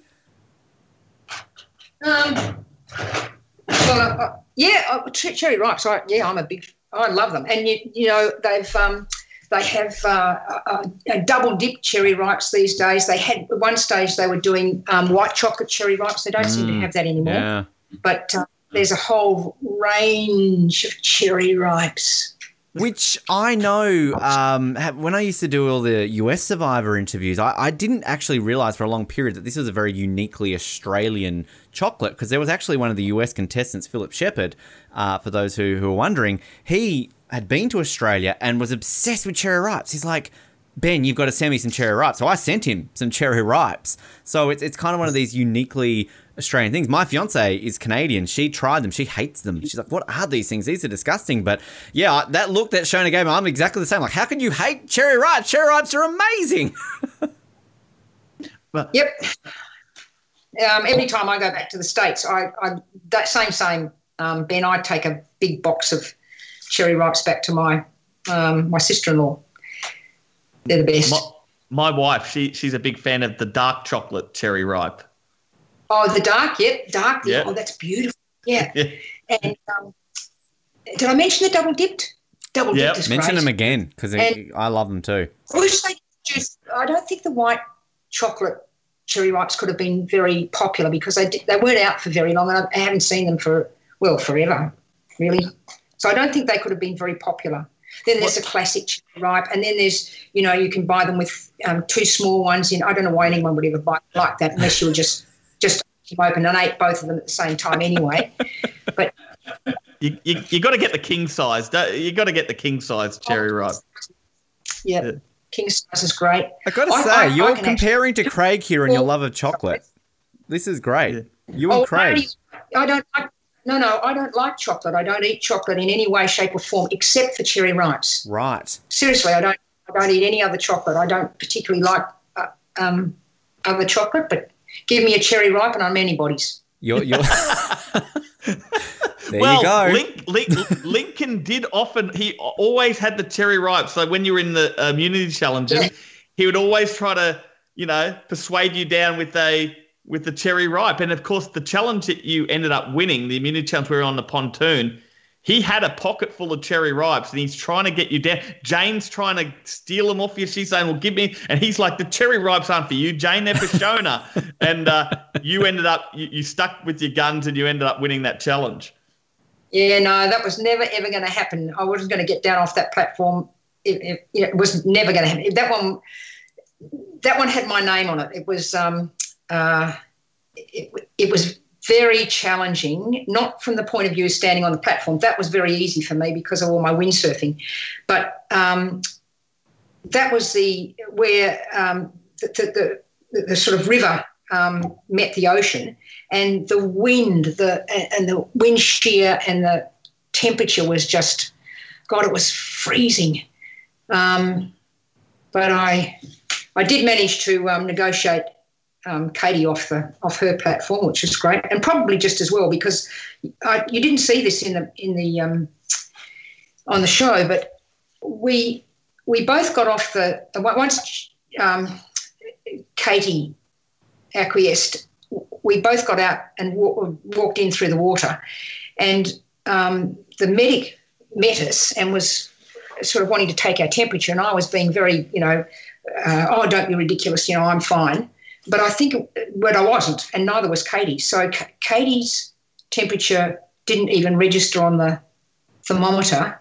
And I think mine was down about 32 or something. So the normal range, I don't know what the normal range is, but it was well below the normal range. And what they did was the producers wanted us all to go back to camp, and the medic said no, that we weren't going anywhere. And so Katie was off first, and they put her in the back of a troopie, or both of us, and put the heater on, and they had us in there for about 2 hours. And then when I came off and was sort of trying to fob them off and go, no, I'm fine, he took my temperature, said, no, you're not going anywhere either.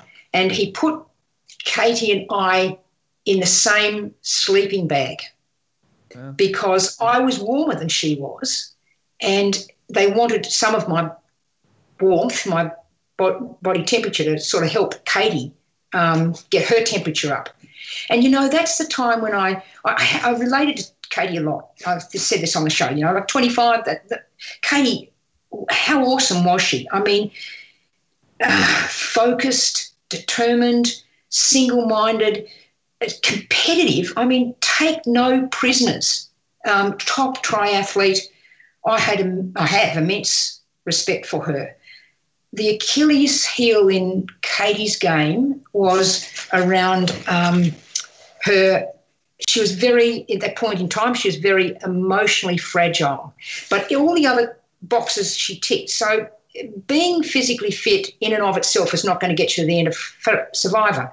Being clever and intelligent in and of itself won't get you to the end. There's a whole,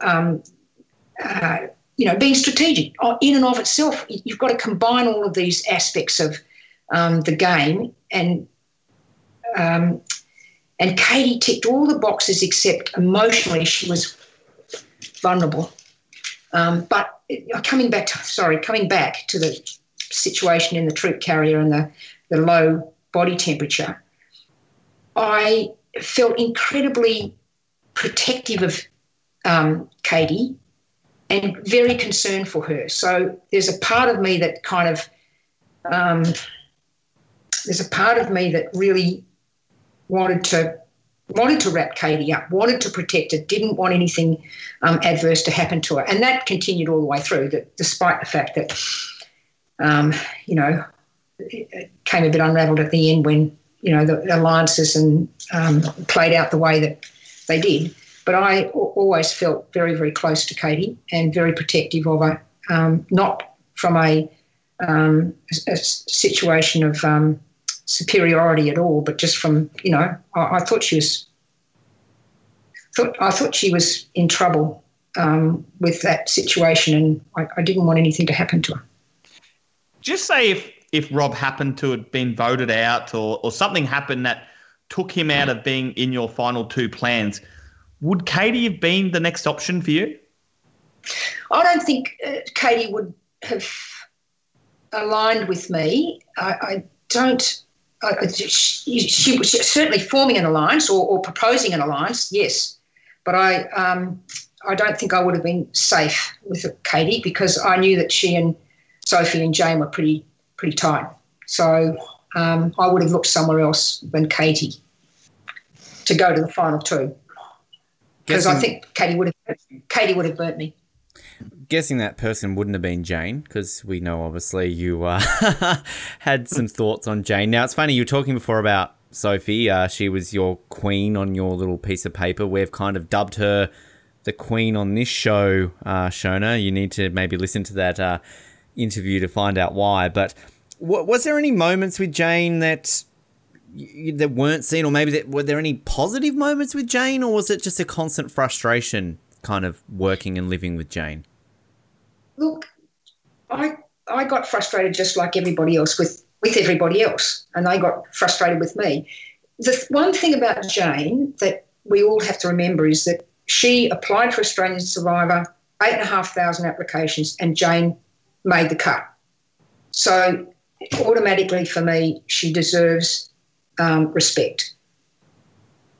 I had no, other than that, so I had no personal, it's nothing I could connect with Jane. There's nothing there. Sophie was strongly connected to Jane, and I think it was rather a mother and daughter type relationship. Sophie was away from her family and her kids in particular. And at one stage in one of the interviews, Sophie starts to talk about Jane and says, "Meh," and then goes to a friend. And so I think that relationship was more a daughter and mother type relationship. So I didn't really have any closeness around Jane. I tried to, encourage her, and I did try to connect with her, I guess, if nothing else, over the fishing thing. Hey, Jane, how about you, gut a fish or take a fish off a hook? But Jane got to where she got simply because of a relationship with Sophie. That's the fact. But that doesn't denigrate Jane's value or the fact that she made it into Survivor, and she got a long way through. You have a very honest confessional later in the game where you talk about, with the girls in general on your tribe, you just didn't have that same connection. It's one of the most honest confessionals I think I've ever heard in Survivor history. We often saw the girls would be Sophie, Katie, Jane, they would go down to the beach, they'd do a bit of sunbaking, bit of swimming, and then it would often shoot to you and you're in like the little rock pool having a bathe yourself, like by yourself. And you talk about it. You talk about, well, I just, I'm that's not my lifestyle. I don't talk about the latest frock that I'm going to buy from the store. And was that something that you're always sort of conscious of, like when obviously not having that really close connection with these females on your tribe? Yeah, I connected with the women on my tribe when it was a challenge or when it was something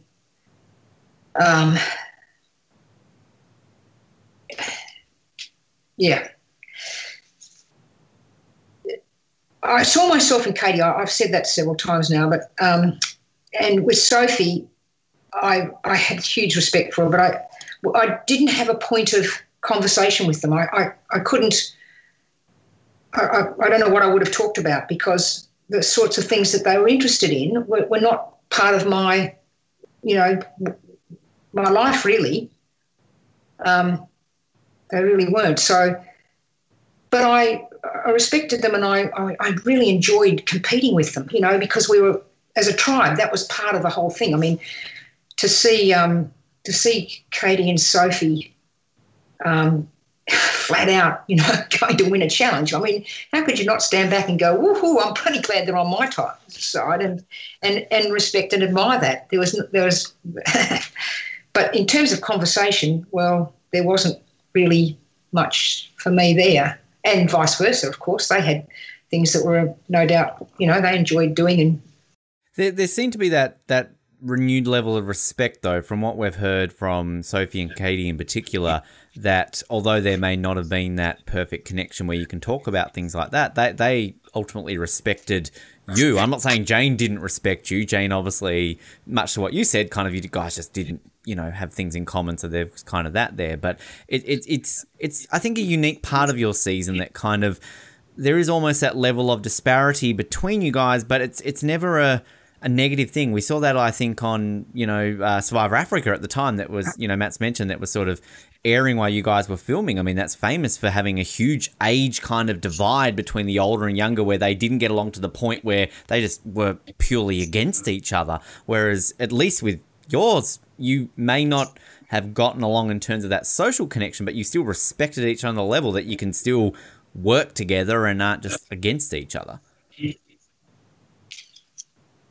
Yes. Yep, you're right. I don't know what else I can add to that, really. Definitely respected them, but I wondered, I did wonder what the rationale had been by putting, I mean, it was a big ask of Jane to be put into that situation. Gosh. It was a big ask because I think she was, not only was she 18 and young, but I think she was a young 18-year-old. She didn't have very much life experience in terms of being out in the big wide world. That's my perception. Yeah. I'm going to ask your relationship with Joel, but that is such an interesting one in itself, because of course there's the famous final 3 sort of deal and the final 2 deal. So before I get onto that, when Aurora merged, of course there's Karen, Naomi, Craig. We know that your relationship with Craig was very good. You got along really well.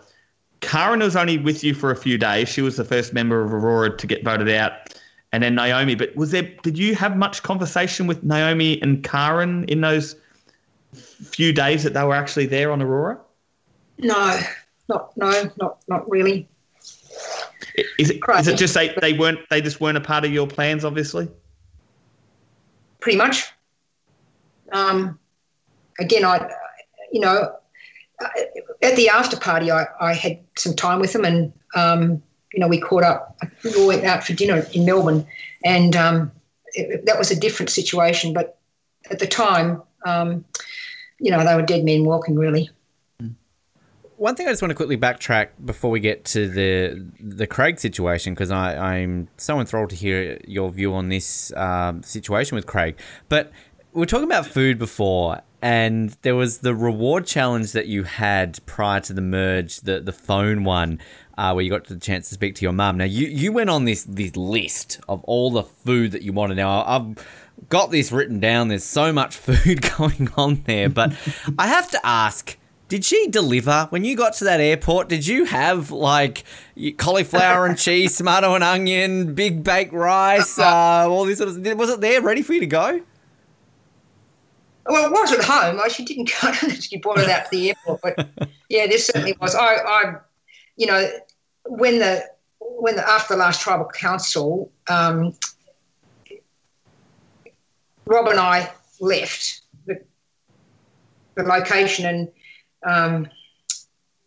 I won't go into all the detail unless you want to, but we were flown out the next day, so we didn't finish on location until about. It was probably 12:30, midnight, I guess, and taken back to our accommodation for the night. And we were, Stephen Peters was there, but we were put on an aircraft the next morning at 7:30, and we sort of flew home. There was no, the others at least had some time to debrief and what have you. And so we were both filthy dirty, if you imagine. We did get clean before we got on the aircraft, but my mother met me at the airport and took me home, and she had heaps of food. I think we had pizza before we left the location. But she did. She had lots of food. It was a funny thing. It did take a little bit of adjusting, because although I was very hungry and I did eat, you couldn't really eat, in terms of volume, you couldn't eat a lot because your stomach had shrunk. And after that, days after that, weeks after that, I was still, because we'd been so used to looking on the ground for food, for the little fruit on the pig face, I had difficulty getting in a car. I didn't really want to drive around anywhere. I walked everywhere, and I shuffled along and constantly had my eyes on the ground looking for food. So, it was good to be home. It was good to have Mum's cooking, but I wasn't able to eat as much as I thought I could. So none of this, the spinach slice, I think you were very keen for that. The hot mac and cheese with Tabasco. Ben, what was the soup, Ben? What was the soup? Was it? We got this clarified, didn't we, recently? I've written down vichyssoise. What is that soup that you said? Vichyssoise, I like it hot. It's generally served cold. It's a leek and potato soup. Right. Okay, then. Good to know. Okay. No, cherry ripes, were they on the ripe, ready for you to go as well? I'm not sure. I might have shuffled my way down to the shops once or twice or half a dozen times and bought cherry ripes. While we're on the the topic of communicating with family members back home. When Joel won the 15 minutes on the Skype call, you all got to have a couple of minutes on text message as well. And you were doing the one finger text. Of course, mobile phones back then. I didn't own a mobile phone myself until about 2007. So, but have you got a little bit better on the text messaging, Sciona? No, not at all. I still use one finger. But you know what, Matt? I have learned how to use predictive text. Yeah. It's a lifesaver, that one. The merge, I mean, Craig, look, he talks so highly of you in his interview. I know you've listened to his interview and you've kind of talked about him there, but what was it about Craig kind of that you drew to him? You labelled him the young warrior, of course, you know. I mean, just what was it about him, and how close were you to siding with him? Was there ever that thought process in your head that maybe I should go with Craig instead of Rob? Look, there was everything I liked about him. And it's their common characteristics. I saw it in Sophie, I saw it in Katie, I saw it in Rob, I saw it in Lance, I saw it in Joel. Probably didn't see him as much in Jeff because he wasn't around as long, but I'm sure he had similar characteristics. And it's all those things. It's I'm going to go out and grab this thing by the jugular and shake it until there's nothing left. What else is there in life but to come to know yourself? Money, possessions, people. At the end of the day, it's all about, for me anyway, it's all about coming to know yourself. And they're the aspects of something that Survivor nurtures. You are allowed to go out to this exotic location in all sorts of foul weather, hot and cold. You are mixing with really strong characteristics in people with their personalities and their skills and their physical abilities, and that's what it is, and that's what I saw in Craig.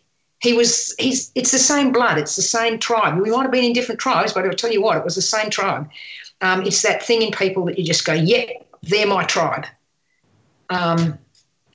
He was physically strong. He looked after himself. He had a great personality. He was going to get to the end no matter what. What about his video? Yeah. Well, how clever was that? He solicited his mother's help. It was brilliant, and he pulled it off. Oh, I thought that was brilliant.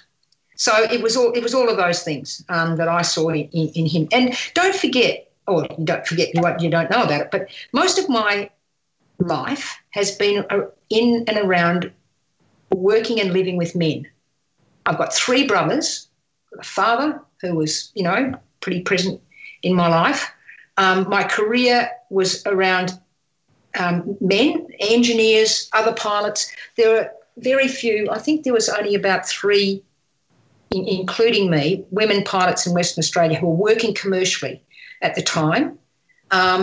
Flight test teams, hello, they're all blokes. Flight test analysts, engineers, other pilots, data analysts.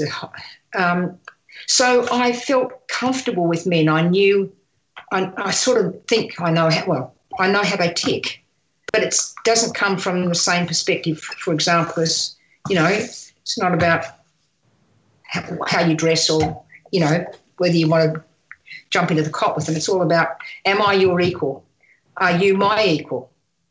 And, you can disagree, but they'll slap you on the back and say, come to the pub and have it. So don't get me wrong. I mean, it's that male energy, but I don't want to be a blokey kind of girl, if you know what I mean. It's just that that's where I grew up. That's where it's familiar. That's where I'm comfortable. And so that's probably why I was at ease with Rob and Craig. So did you ever consider, obviously you were very loyal to Rob. Clearly you kind of had that from the beginning, but was there any part of you that was like, well, what would happen if I ended up with Craig instead? Not really, because I would I had a 98% confidence level that Rob and I were tight and would go to the end together. But that 2% occurred when there was all of the involvement with Katie and her plan, and Sophie and Rob, and there was a part of me that went, you know what, Sciona, you definitely need a plan B here.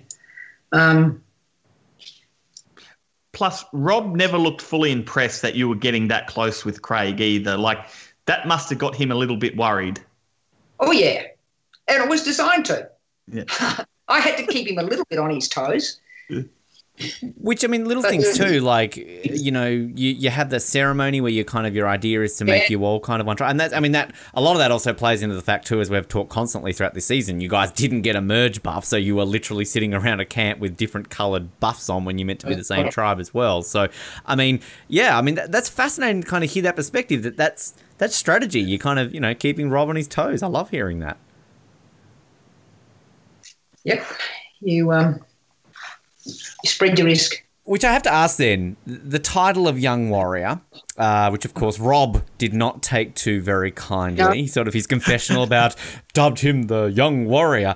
Sciona, what does it take to have you call someone a Young Warrior? What can I do for this episode for you to label me as a Young Warrior? Well, let me see. You could be buffed. I guess you could, and you are buffed. You're wearing the Aurora buff. So there's a big tick. Good looking, definitely a big tick. Thank you. Great conversationalist, big tick. How do you go in sort of, you know, swimming challenges or over obstacles or... Matt's getting too close to the... I don't like Matt coming in to answer this. Sciona, he'll probably sink to the bottom probably. Look, I can swim. I can't do any worse than Matt Dyson did. I mean, the guy got voted off first after 2 days, so I would say I would last at least 3 in Survivor. So, you know, I think I could hold my own, yes. Yes. Okay. And what about Cherry Ripes? Do you like Cherry Ripes? Sciona, I love them. And I'm not just sucking up. People think I'm a suck up, but legitimately Cherry Ripes are one of my favourite chocolates. Well, I think you tick all my boxes then, Ben. I'll have to call you Ben the Young Warrior. Oh, that's it. That's it, Matt. We've done it. I've won the Australian Survivor Archives. I've peaked. This is it. I'm emotional. Ben. This is emotional right now. Just one last question, Ben. How old am I? You are 21, Sciona. That's it. Perfect. Wow. Perfect score. After 10 years of Survivor podcasting, Ben, finally you're the Young Warrior of podcasting. I don't know. Yeah, I don't. Nothing can top this. This is the peak Survivor podcasting. What can I say, Sciona? You are wow. Wow. I might have to remove that throne from Jane and pass it over. I think kind of Queen Jane's gone. I think we're going to have to pass the crown over to Sciona, perhaps. Perhaps when you apply for Australian Surviving, we better take some of this conversation and that you can put that in your application video. I failed on 3 occasions in my application video, so now that I've been officially dubbed a Young Warrior, I think I'm in with a shot. I do too. Fourth time lucky. Now, Sciona, while Ben takes a minute to soak all that up, I need a moment to compose myself. His new title of Young Warrior. Let's talk about Joel. There were some great times on the series where you look like you get pretty frustrated with Joel towards the end of it. We know Joel was going around camp yelling out "giddy up" and was trying to give all this motivational speaking. And let's be honest, what was he? 20 odd years of age at the time. There was a times when basically there was that little banter where you said basically you had to give him a kick up the arse to get him to do something. What was your relationship like with Joel? Oh, my relationship with Joel was really good. We all got on each other's nerves. Joel, perhaps the giddy up thing was a bit over the top. But, no, I got on well with Joel. He and Jane went to the same happy clappy church. I don't think they knew each other while they were there, but they kind of had that connection. And Joel, produced all of those qualities. He was very upfront, honest, open, big heart. Again, watch him in the challenges. He gave it his all. My relationship with Joel was good. I'd love to hear the perspective of the deal with Joel because, unfortunately we can't hear either of their perspectives of this. So you're kind of it in order to tell us about what went down in terms of maybe what we didn't see on screen. I mean, who was the instigator? Was it Joel? Was it Rob? Was it yourself? And when it all went down, was this something that you legitimately believed he would do? He would give up his spot so you guys could make the final two, hence why you went with it? It was, look, it came out of left field.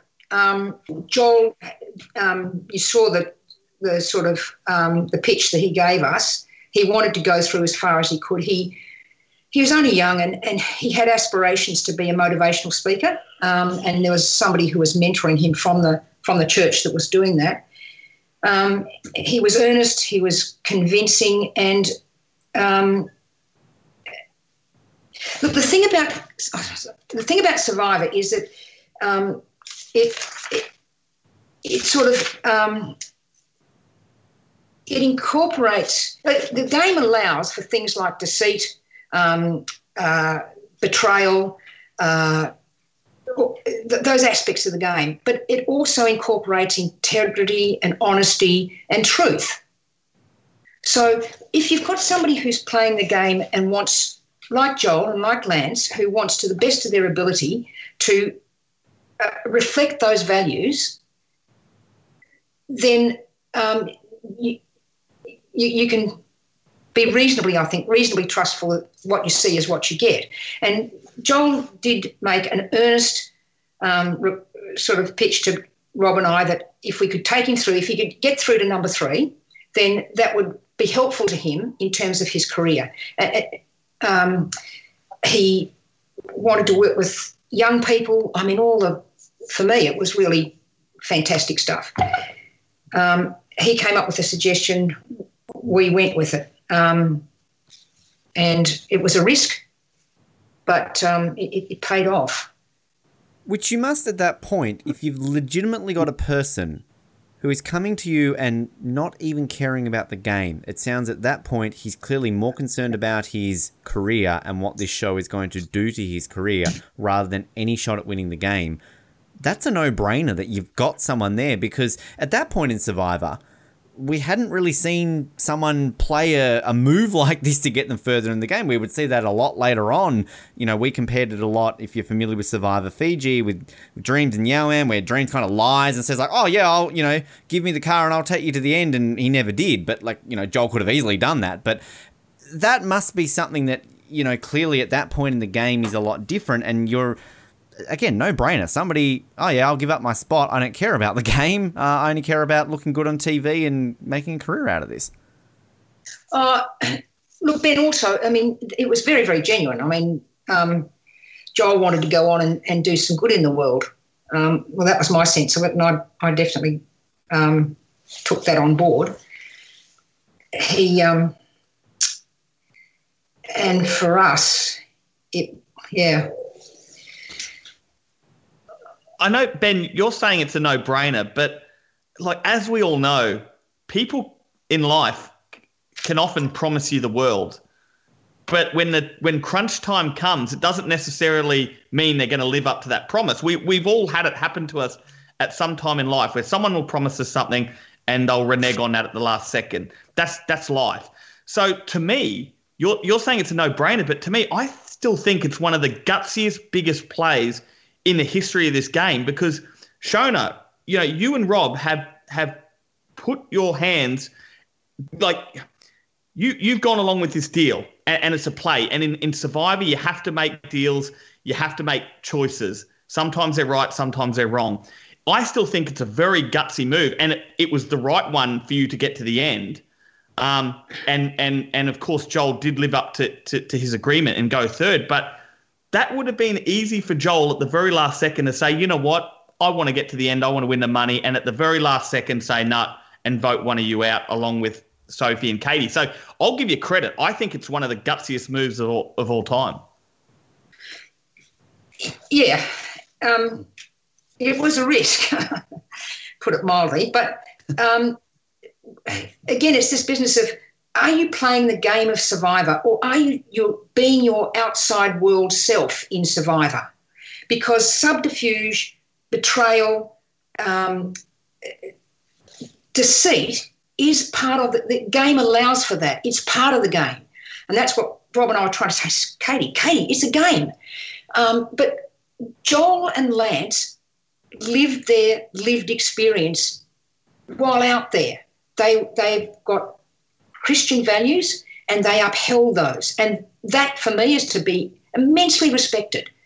But there was a division. I'm speaking for Rob, but there was a division for Rob and I. We were playing the game of Survivor. And for me, while I did everything I could not to be deceitful or to lie, I was playing a game. I was like playing a game of chess, or I'm playing a game of, something else. It didn't reflect. I didn't feel like that was going to reflect on me in my outside world, how I live my world, how I live my life day to day. I'd be appalled if I wouldn't even contemplate being deceitful or dishonest. But in the game, you're allowed to do that, and that's part of the game. And the aim of the game is to get to the end. So, in speaking for myself, I knew it was a risk, but there was something about Joel that I went, this. I don't think he's capable of being two-timing or double-standarding us, and that played out to be the way it went. He lived up to that. And if you think about it, I mean, because he wanted to go on and be a motivational speaker, because he wanted to go on and work with young people, I think that stood him in good stead. I've used the word career, but that's probably not an appropriate description to use for Joel, because like you and I might have a police career or a pilot's career, Joel saw this as being his life, something that he could do that was integral to who he was as a person. So, yeah. Which what kind of, I think, sort of back to my point when I said it's sort of a no-brainer. I mean, a lot of that was based on, you would know Joel at that point, as in, as you just said, you don't believe he would be capable of pulling the wool over your eyes and pulling a shifty on you. And, I mean, lo and behold, if he had bloody oath, Joel, you're a fantastic actor. You did a good job. But, and I think, in all fairness, taking out of the picture what happened a lot down the line. I mean, Joel arguably was probably the most successful person post-Survivor in terms of what he was able to achieve from being on Survivor, with his sort of media career. So we talked a lot about that, I think, on the finale. Kind of Matt and I had, varying opinions on it. But, I think the key thing with that, of course, is that you're playing Survivor in 2001 when you filmed it, airing in 2002.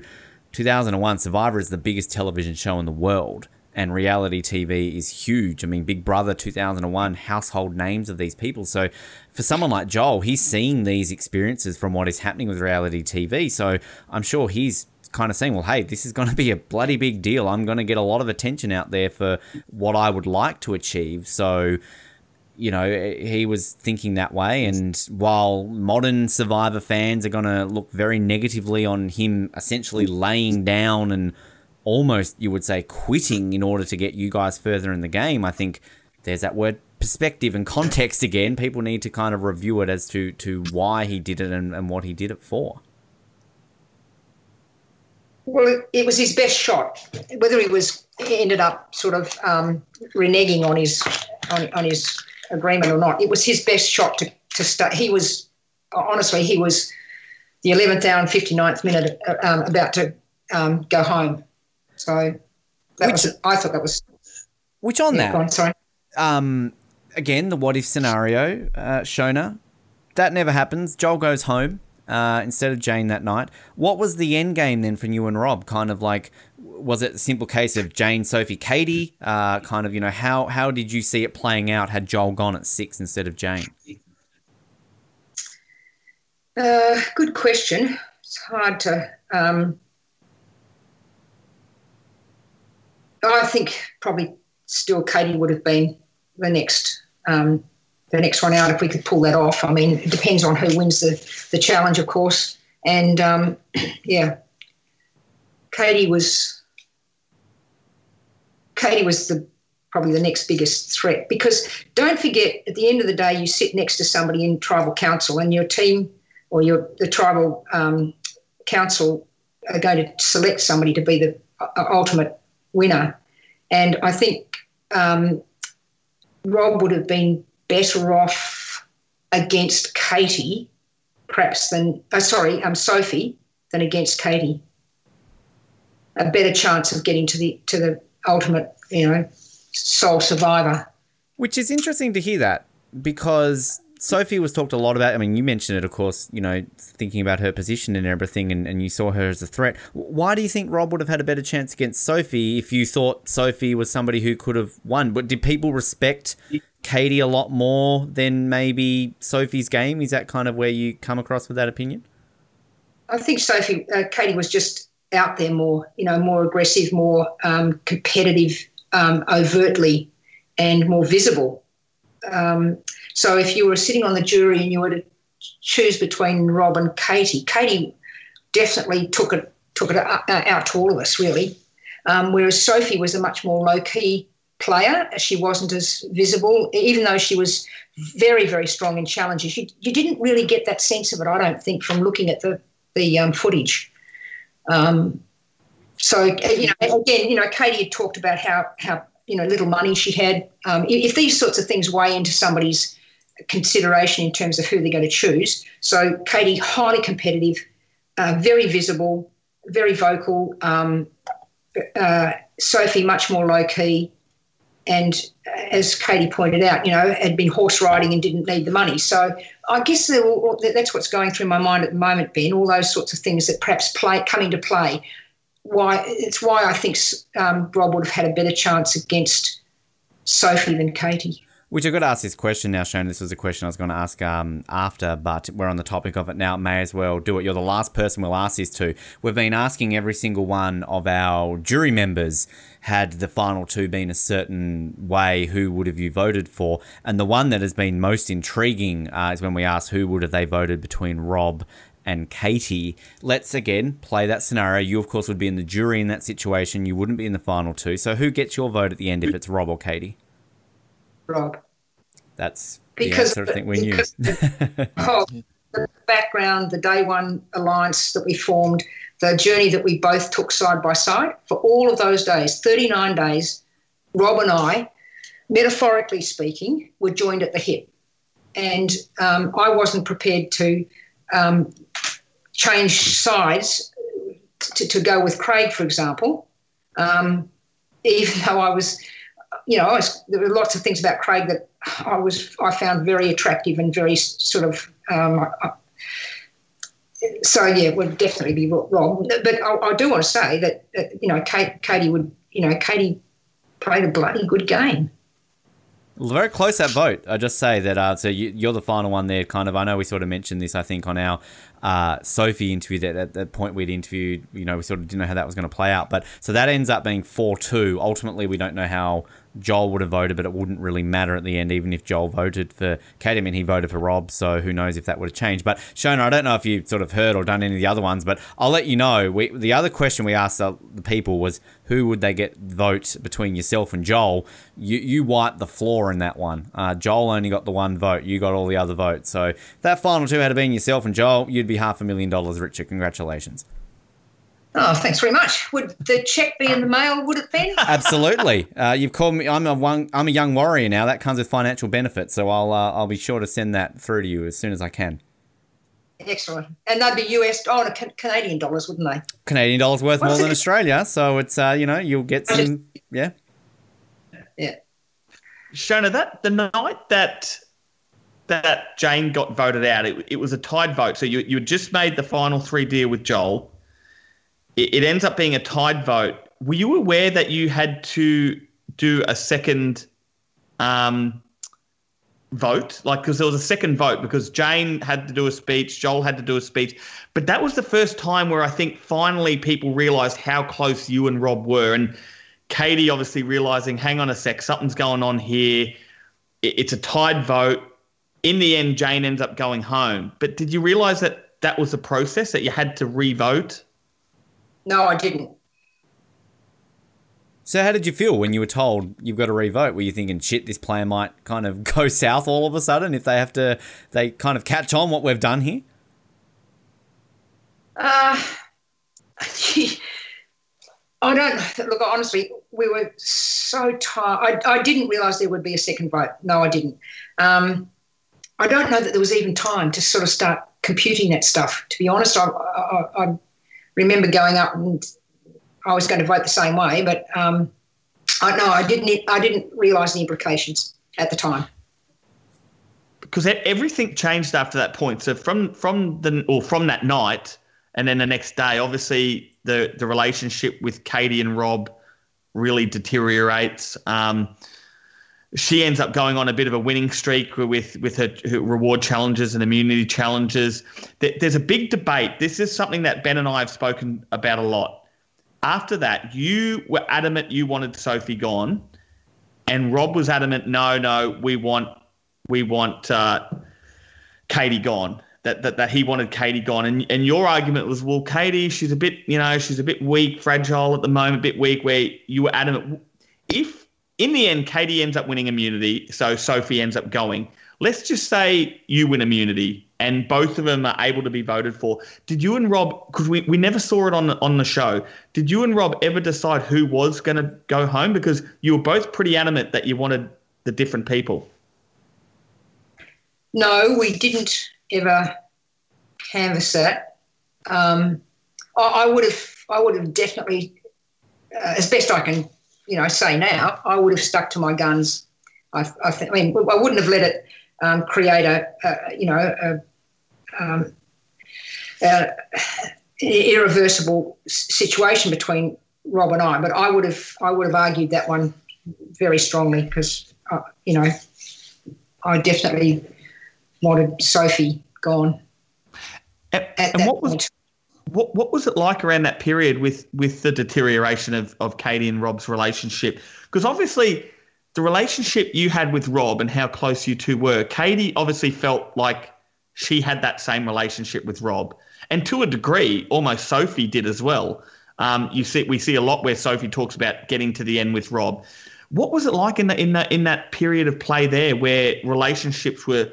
Because let's be honest, Tapara had a good run for over a month, and it wasn't until the end where the relationships really did start deteriorating. Oh, look, it was horrible, absolutely horrible, because Katie was relentless. She was deeply hurt, and it affected Rob. Rob had a lot of trouble sleeping out there anyway, right from the jump. Never, even with Jeff out of the way and the snoring not an issue, or not much of an issue, because other people did snore. But Rob struggled with sleeping, and he was constantly playing the game in his mind all the time, from what I could see. We talk about Lance and yoga. No one saw this in any of the footage, but the thing I took out with me, my special item or whatever it was a set of meditation beads. And early in the morning, I would get up right at first light, and I'd walk out to the coast. And interesting with looking at the footage again, I actually saw the little overhang, that place where I used to sit and meditate, because this game can really screw with your mind. If you're constantly thinking about all of the different nuances and permutations of what can happen and who's talking to whom. And one of the things for me was this ability to go and sit in the early mornings and just clear my mind. So while it was still tiring, don't get me wrong, I don't think it was as draining or as impactful, that game playing side of it. So when Rob was tired, he was stressed, and when Katie was constantly at him and accusing him of betrayal, and that really cut Rob to the quick. He felt it. And I think after he left the game, he needed to debrief as well with somebody professional to kind of get through all of that stuff. So it was a horrible time. In the end, I had to cut it off. So when Katie was coming to me and at me, in the end, I just went, you know what, Katie, this is the way it is, and basically, full stop, because I'm not going to be changing where I'm at and what I'm planning on doing and how it's going to play out for me, because it was just going around in a loop at the time, and I thought it was actually quite damaging to Katie as well. So yeah.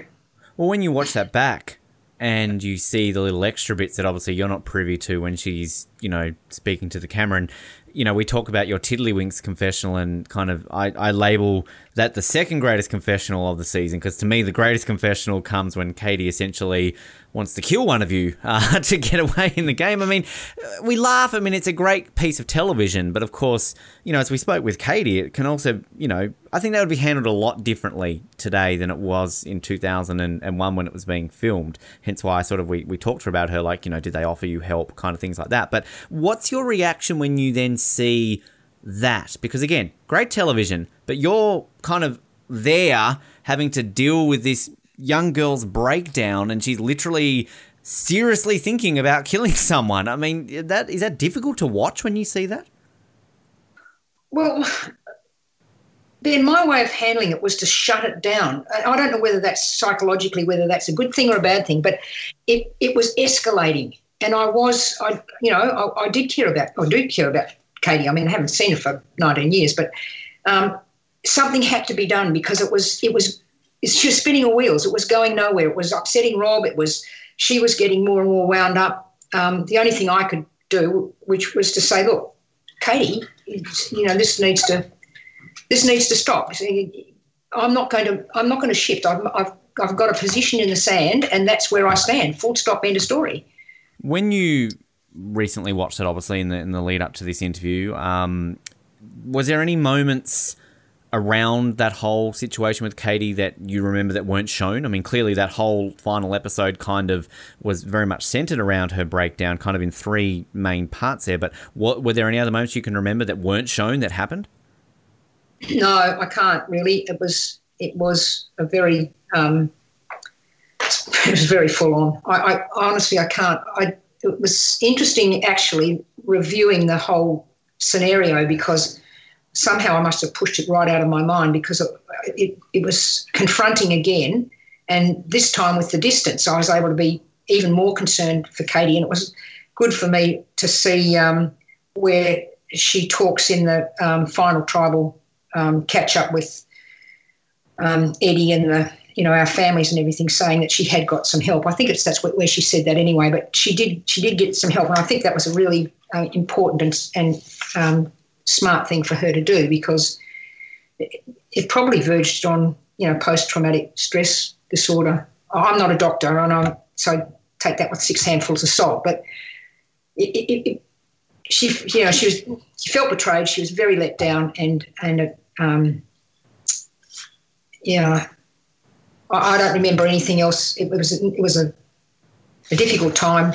I was concerned for her, and I was concerned for Rob. And I was probably, by the way, I was also pretty tired and hadn't been eating, and so there's not as if I'm an expert in this area, or that I was, breezing through it. I was actually being impacted by it as well. So for my own preservation, I had to stop it.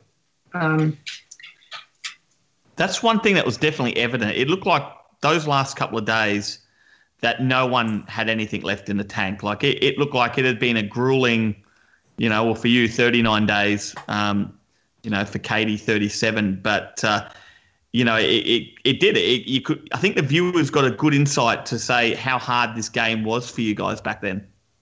Yeah. Well, I think Sean said that the Australian Survivor he was his view that the Australian Survivor was the toughest in the world at the time. We had less food, we had more demanding conditions. And just coming back to something else that maybe you've triggered, Ben, is when did there was the other thing that was going on at the same time. You'll have to sort of remind me now, but there was the issue of Stephen Peters sending a message down to us saying, guess what? We're going to change the end of the game. So that was playing out at the same time. Or is that right? I mean, yeah, it was around the final four. It was Sophie had gone, and then look, I don't know the specific moment, whether it happened the morning after Katie's first breakdown. I don't know the exact moment, and obviously we're going to ask you about that. But it was at the final four. Sophie had gone, so it was around there somewhere, and Katie was still in the game. So Katie was still in the game. That's right. So that was another issue to deal with from left field. Rob and I are going along believing that we're going to be playing the game in accordance with all the other survivors that have been held up to that point. And then suddenly there's a message comes down to say, we I don't know whether it was proposed as a fait accompli, whether they said, well, we're going to change the end of the game, or we're thinking about changing the end of the game. But again, with all of us being in a fairly fragile mental state, Rob and I just completely and utterly spat the dummy. And so that was playing out at the same time as well. So that just added to the whole challenging situation. What was it about that made you mad? Was it a simple case it was a last-minute change that here they are presenting this to you, this isn't what you signed up for, as you said, it's kind of not what the other ones were doing? Was there something more to it because you thought if it was a final three and Katie's there with you two, it's going to change it up? I mean, what was it specifically that made you and Rob so mad about it? Oh, we were furious because at the 11th hour and 59th minute, this missive from up high comes down and says, guys, we're going to change the way we play out the end of the game. It just threw both of us. If we didn't think, well, I better speak for myself, but it wasn't. I don't think it was in the spirit of the game in a way, because I was going to say it wasn't fair, but then you could argue there's nothing that's really fair in the game of Survivor.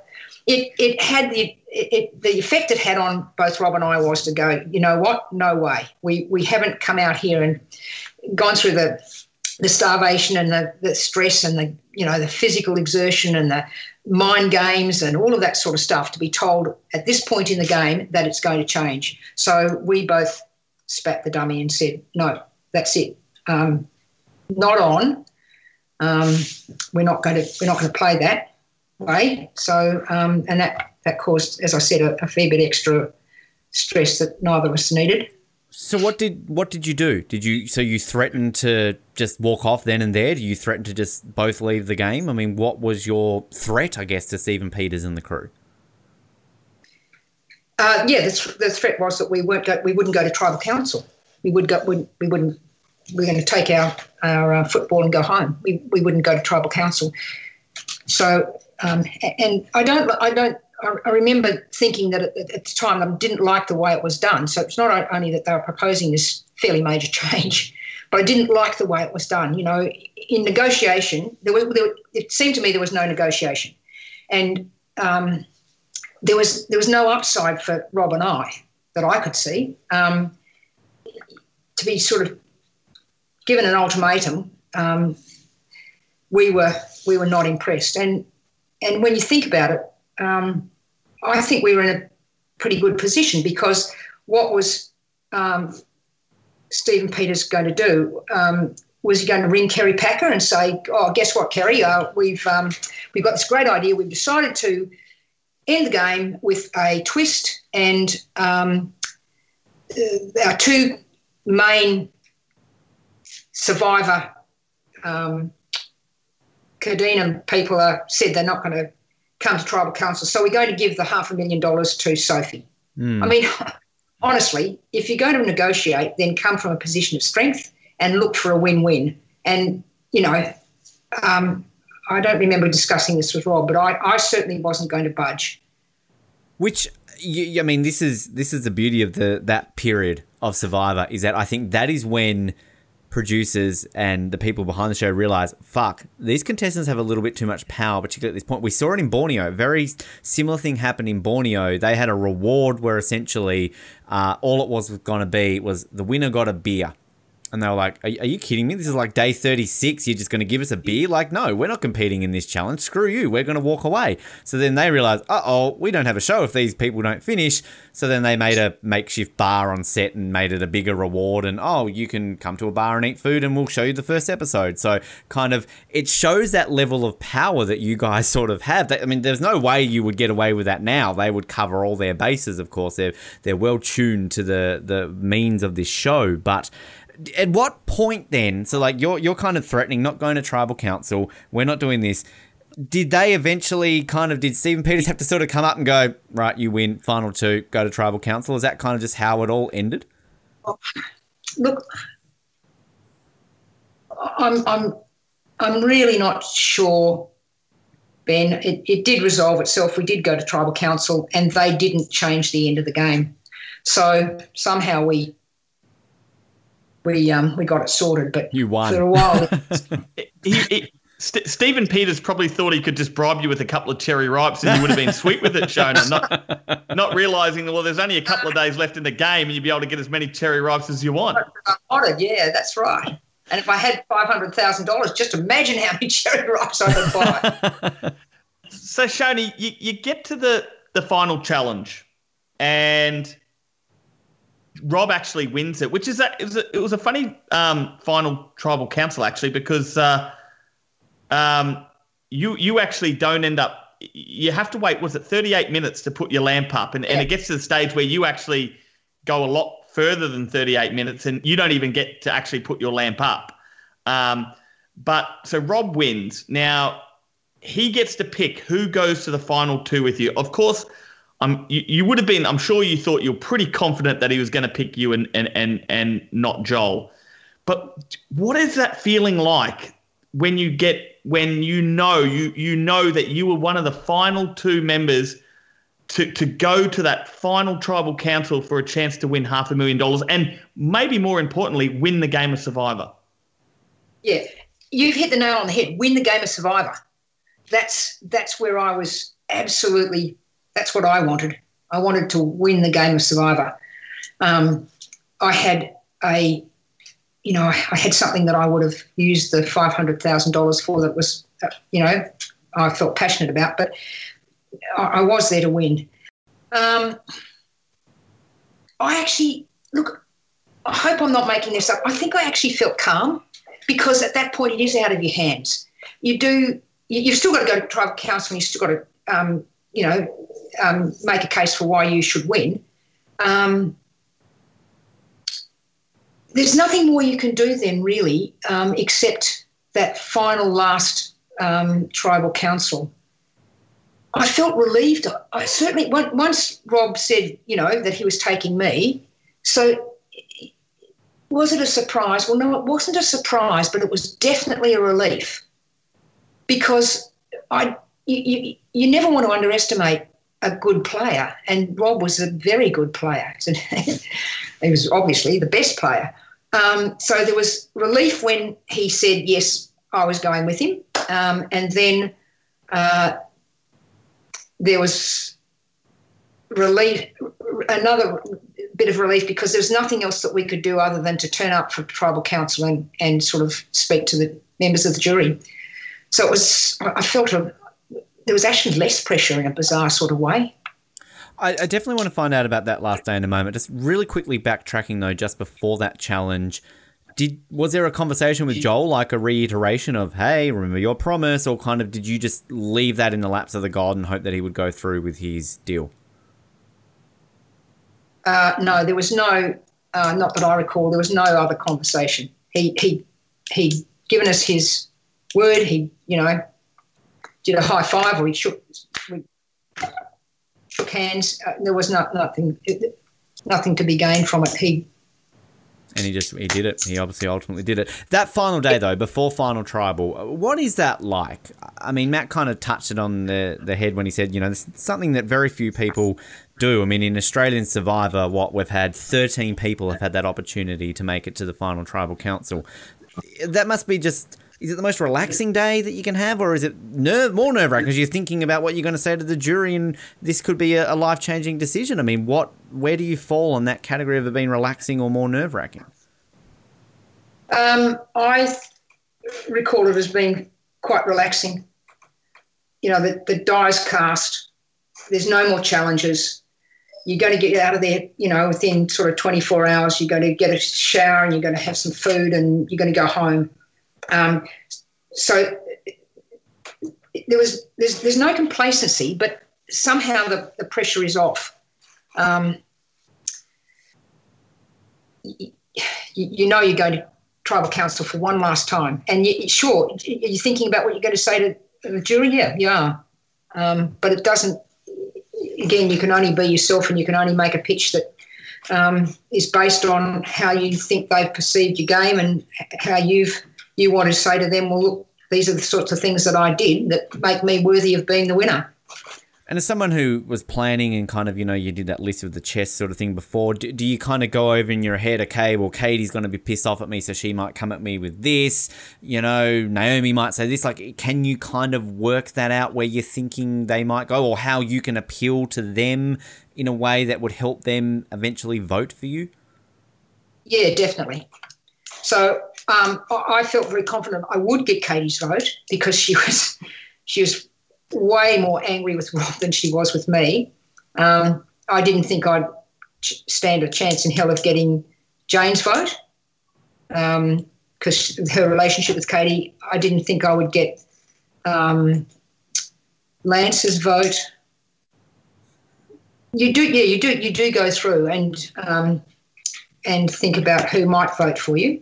Rob had and I'm going to say this, but you need to hear before I do that Rob was he deserved to win, unquestionably. But Rob also had a very compelling reason for needing to win that $500,000. I don't know how much that would have played into it. I've often, often after the show, I remember thinking, I wonder what would have happened if we'd said, let's take the $500,000 out of the equation.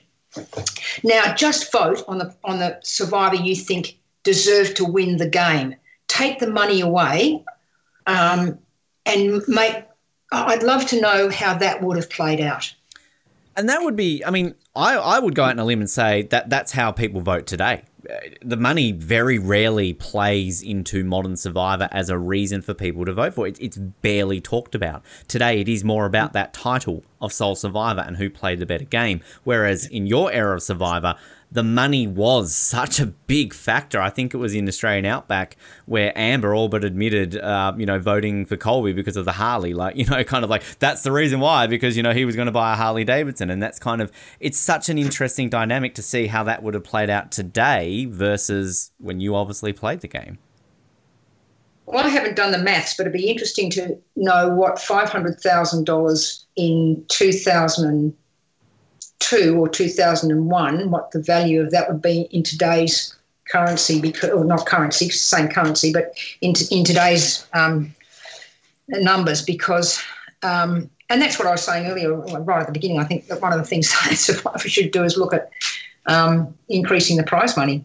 I'd do it for nothing, and I think everybody else would put their hand up and say I'd do it for nothing. But if you want to, bring it up to the modern era, well, it should be commensurate with what it was then, in my opinion. And you guys thought you were playing for $1 million, didn't you? Because, at that time, it was $1 million, of course, on US. So, and was it, did I read or I don't know if I'm making this up, but was there something in an initial contract that kind of implied it was going to be $1 million and they changed that at the last minute? I don't know. I can't remember about the contract, but I had a call. I think it was a second call. It was a second call from Channel 9 saying, so they offered us, Stephen Peters will be able to correct this if I'm wrong here, but it was either done in the same phone call or there were two phone calls. I think it was done in two phone calls. So one phone call was, yep, you're in, do you want to take the place? And I think there was a second phone call that said, oh, and by the way, the prize money's $500,000 Australian dollars because it's tax. It's not taxed, whereas in the US, the $1 million is taxed and you end up with 500,000.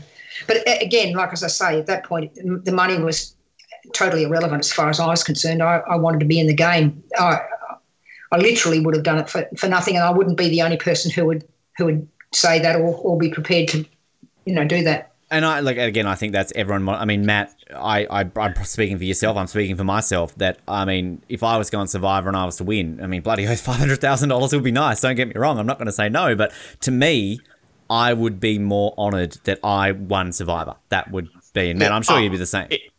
If when I got on the show, if they would have rung me and said, look, you're on the show, but we're doing this new twist where there is no money, of course I would have been disappointed, but I still would have said yes. Of course, I still would have done it.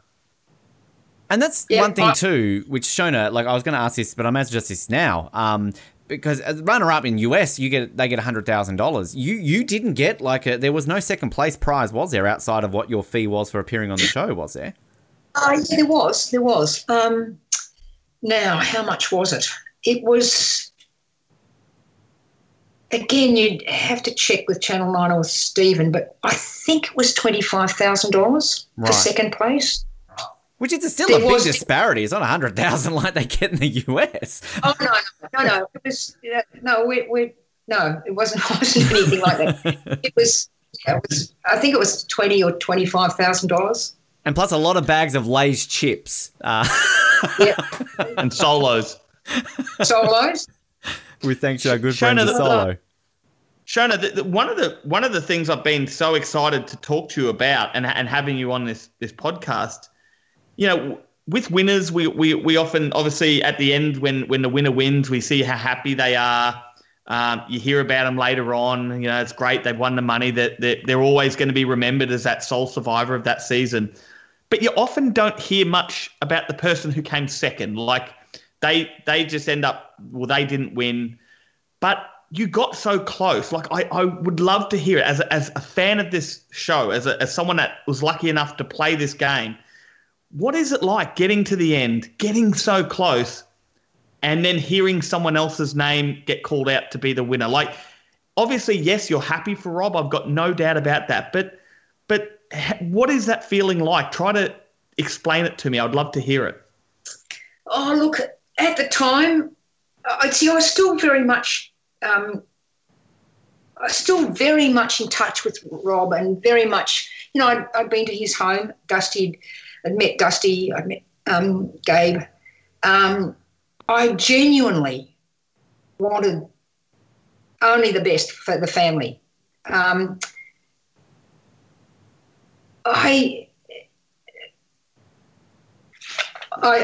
we're talking about this. It years all comes rushing back. I do remember thinking, I wonder what would happen if the money wasn't on the table. How people would have voted. Probably, they very likely would have voted the same. I don't know, but because I don't know, but and I'll never know.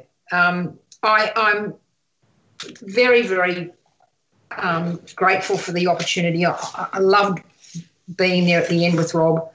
Number two, not what I probably would choose if I had any, but that's okay. Number two was okay, but I'd love to be number one. That never goes away, really, does it? I mean, that never goes away. That what if I did this or that? You just play the best game you can. I'm sure Katie would have turned this over in her mind many times, and maybe Sophie as well.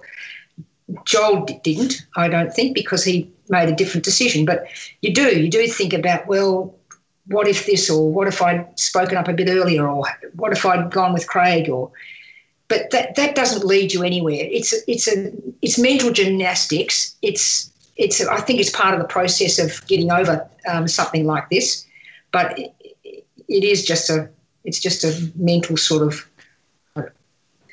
Well, I've often said that the two hardest positions to come in Survivor is one being the first boot, because no one wants to be the first boot, and that happened to be me, unfortunately.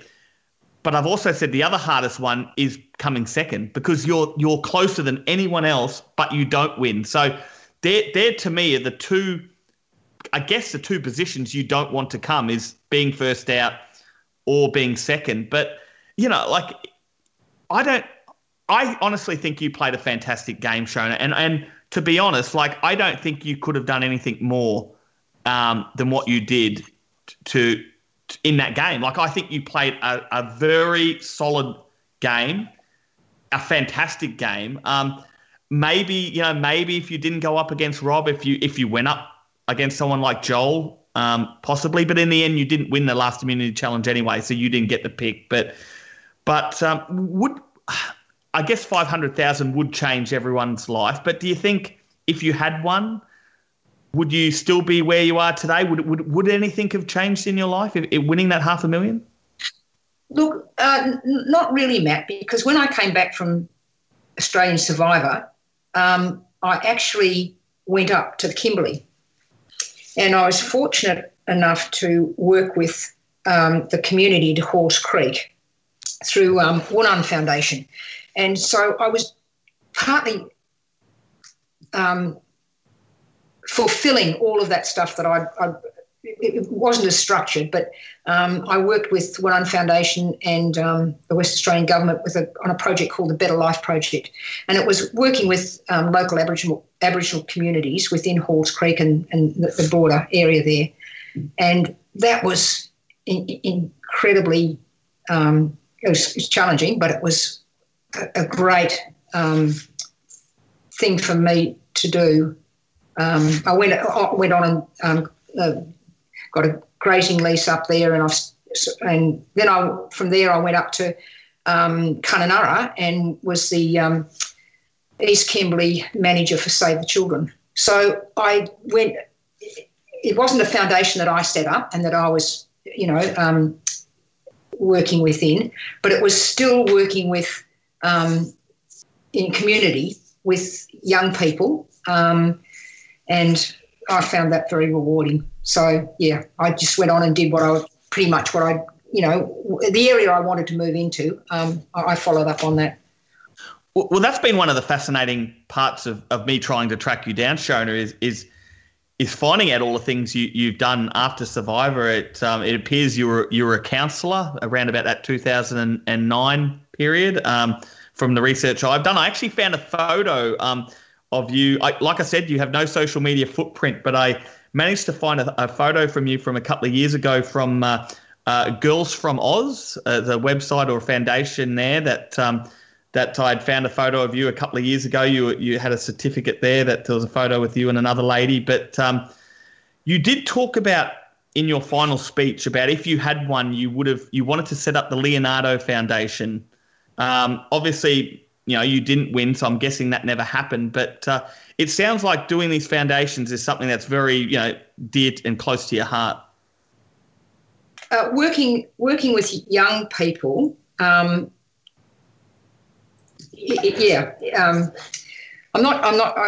doing something completely different now in a completely different space. But when we were in Darwin, when my father was posted up there, we had a lot of Aboriginal people in our lives, friends, kids and so it was going back up not going back because I hadn't been there before. After it was Survivor that led me up to the Kimberley, and that was challenging because there are lots of things that need improving, but it was also very rewarding. So yeah, I did. Don't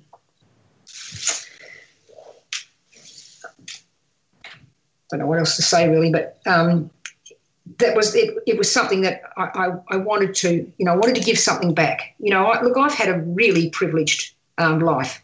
By an accident of birth, both my parents were, white. They were well educated. They had jobs. We got to travel all over Australia. I had plenty of food, all of those sorts of things. And I think in life, that should be you should give something back, basically. You can do that in small ways. You can do it in big ways. I did it, in my way. And I, to be honest with you, I got a lot more out of it probably than I gave. Not that I didn't give everything I could in terms of my expertise and my time and my passion, but these things are never a one-way street.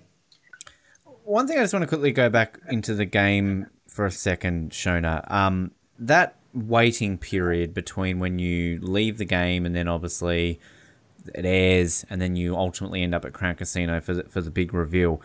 What is that like, waiting to know if you've won the game? And do you just constantly go through in your mind? I think you mentioned in the reunion that you've been doing that, kind of working it out and everything like that. And did you think you could win? Did you think you were going to win? I thought it would be close. I wasn't confident that I would win.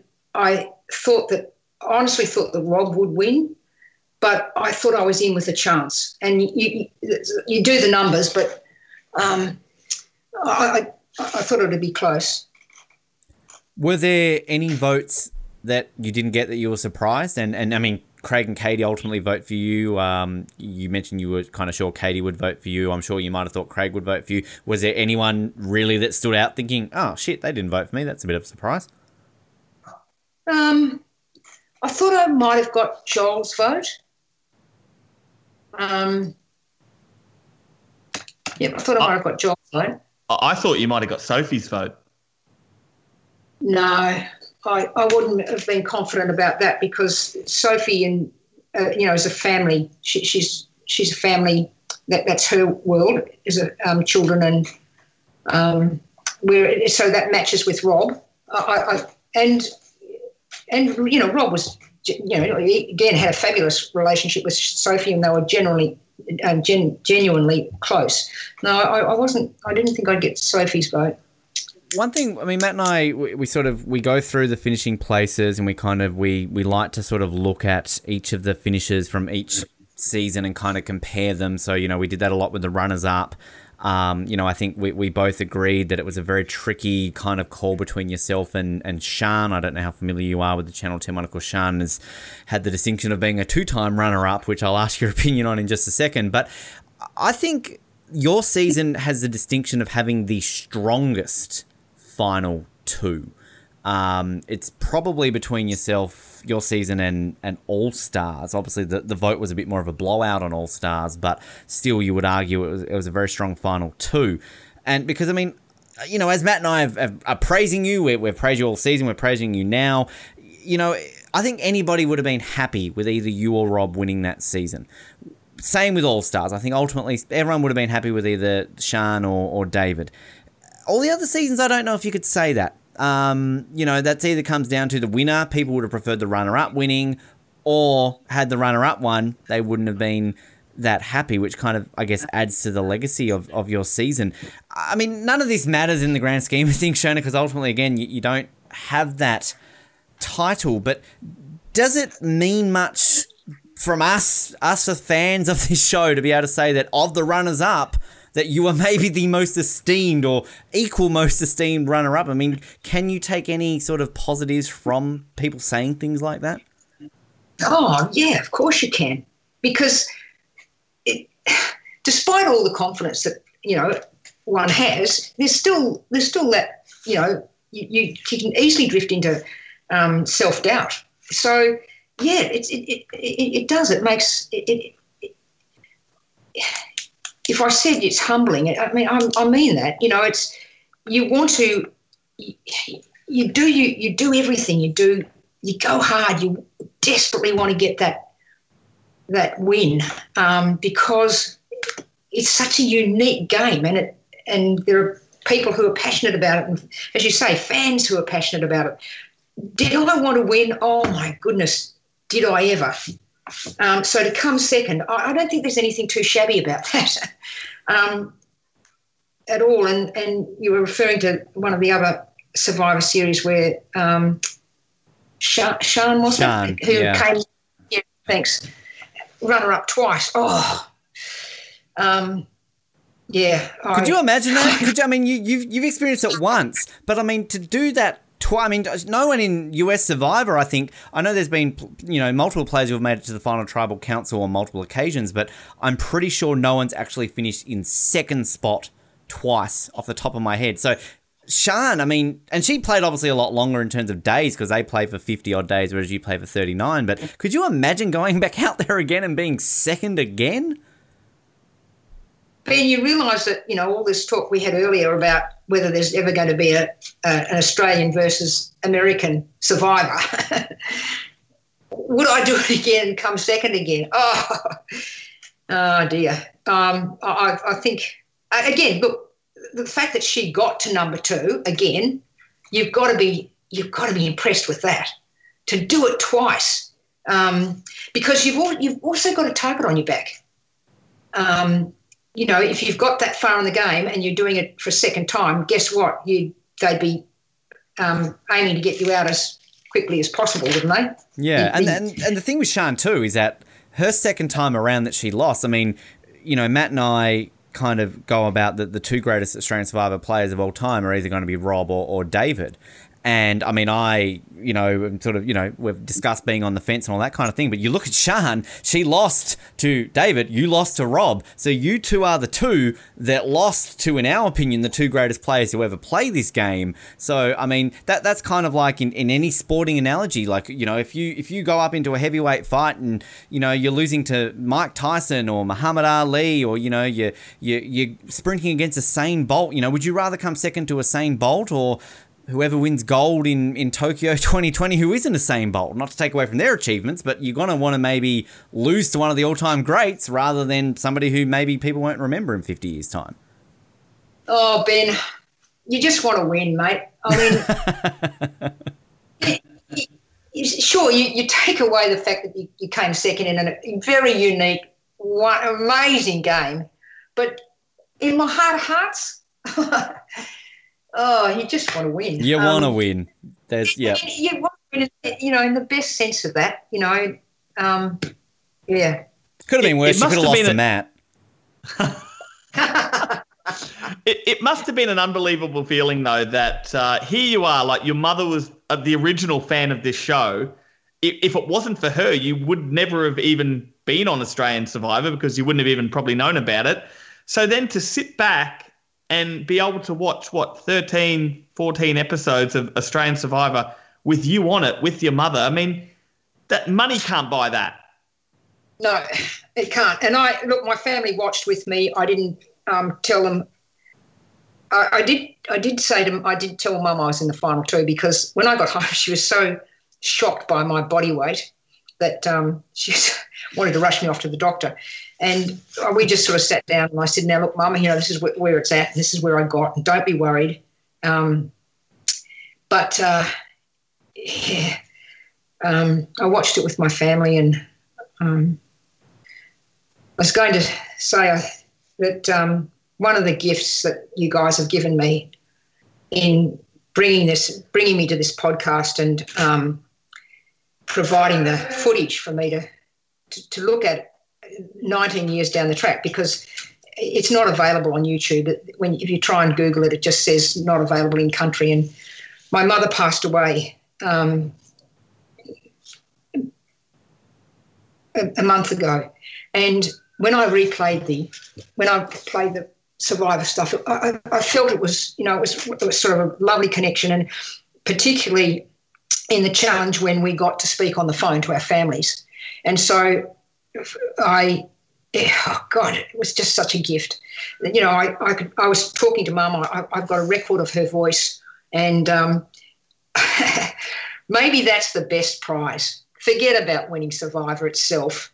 Maybe that's the best prize anybody could have. $500,000 doesn't even come close. To be able to now, having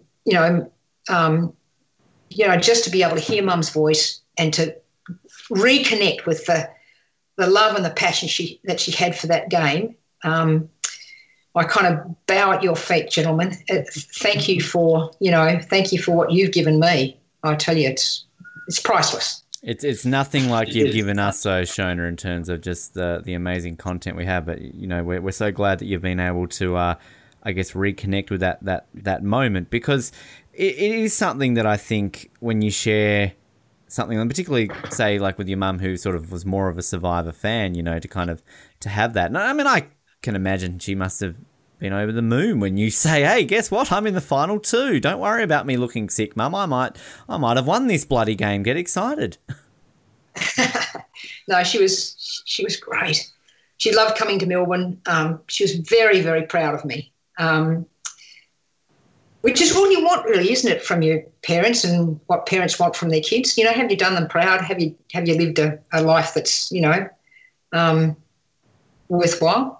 You should have seen Matt's bloody parents. They disowned him. He got off that plane. First out, you're not coming to Christmas. Shame on the Dyson name. They did not. You know, Matt, don't listen to him, Matt. I tell you what. Next Survivor, you put your hand up. He got on. I didn't, Sciona. I'm just jealous. He is jealous. But Sciona, look, I can completely relate. So I used to watch like every episode with my mother. Like I grew up with my mother. Your season, when it went to air, she would sit down with me and watch every single episode. So when I got picked to go on the show myself, like my biggest fan was my mother.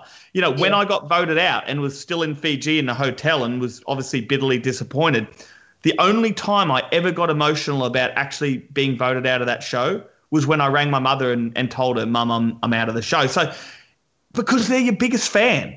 You know, at the end of the day, they're your biggest fan, and you know that no matter where you come, that they're just so happy that you got to live this experience, whether it be 2 days in my experience or 39 days in yours. You know that no matter what, they just are so happy that you got on and got to do something, you know, very special. Yep, absolutely right on the. I'm going to say right on the money, but yes, and yes. I got to say, my parents are just ashamed that I'm not on the bloody show. So what can I say? Sciona, you touched. Sorry, Ben. I was just going to cut in. Sorry, Ben. I was just going to cut in. You mentioned about having you know, your mother down at Melbourne for that finale. You seem to have a pretty big tribe there. You had, I think one of your brothers was there. I think your business partner Peter Snow. You mentioned. There was that must have been a great experience too, just to have all these people come down and watch you. Yeah, my brother and sister-in-law flew in from the States to be there. And the other thing that is now causing me huge embarrassment, I probably picked it up at the time as well, but, I didn't look at oh, yes, I did, of course, with my family. But Alan Burtonshaw, who was the marketing guy, I just skipped, you know, past him. I can't believe I didn't, you know, the very guy got you on the show. Yeah, so I'm saying all this, and you know, my sister and her husband and Neil and my brother and what have you, and Peter Snow, and then I seemed to skip Alan for someone else, and I thought to myself, you know, over the weekend, oh, how could I have done that? But anyway, it didn't ruin the relationship. Can I ask, did Channel 9 fork out for the tickets for your brother to come over from the States? No. Those cheap bastards. No. They forked out for certainly me. I think my mother came over as well. They might even look. That's a good question, Ben. They were actually very generous. Really, they were. We were put up at a hotel, and everything was. They were very generous. I have to say, Sciona, sorry to interrupt, but like of all the networks in Australia, I've always been a bit of a Channel 9 fanboy. I don't know if I've ever admitted this on the show, and I'm in no way am I sucking up, because believe me, when we get to season 2, I'm not going to be kind about Channel 7. You think I've been negative about Channel 10, people who are long-term listeners of this show. I ain't no Channel 7 fan, so it's going to be interesting when we get to that. But we loved, actually, Matt and I had a lot of fun in the finale episode talking about your business partner, Peter Snow. Because we love the fact that you referred to him by like his full name. It wasn't just my business partner, Peter. It was Peter Snow. Like, tell us about Peter, Sciona. I want to know about him. Like, well, who is he? Is he still with us? Like, kind of, are you still in business with him? He's still with us. Peter's an amazing man. So let me just think of the timing for this. After Survivor, let's go back to before Survivor, I was working with 2 business partners. Peter Snow is a great man, was very involved with Rotary, and it's in the venture capital area. So there were two different companies, and what we were doing was assessing startup technologies and either investing or finding an investor group that was interested in supporting startups. But Pete, I learned a lot from Peter, a huge amount in terms of negotiation, all that stuff I've just been talking about, how to negotiate, how to do a pitch. He's retired now, but he's definitely still around. Great. I'm glad. Say hello to him for us, because we enjoyed I will. Thank you. You mentioned before about kind of... I'll send him this, link to the podcast because... Please do. We are a fan of yours, Peter. If you're listening, we are a fan of yours. Thank you very much for being in the audience with Sciona. You mentioned earlier about... Go, please, go ahead. I want to hear more. I was just going to say, and it was really through the grace of Peter and Bruce, the other partner, that, those guys had to sign Channel 9's 2-inch thick non-disclosure agreement because I could hardly say, well, I'm going to go away for, however many weeks, 6 weeks, and I can't tell you where I'm going and what I'm doing and what have you. So those guys released me, if you like, from the work that I was doing at the time, and very, very supportive, both of them. We appreciate it, both of them. Thank you.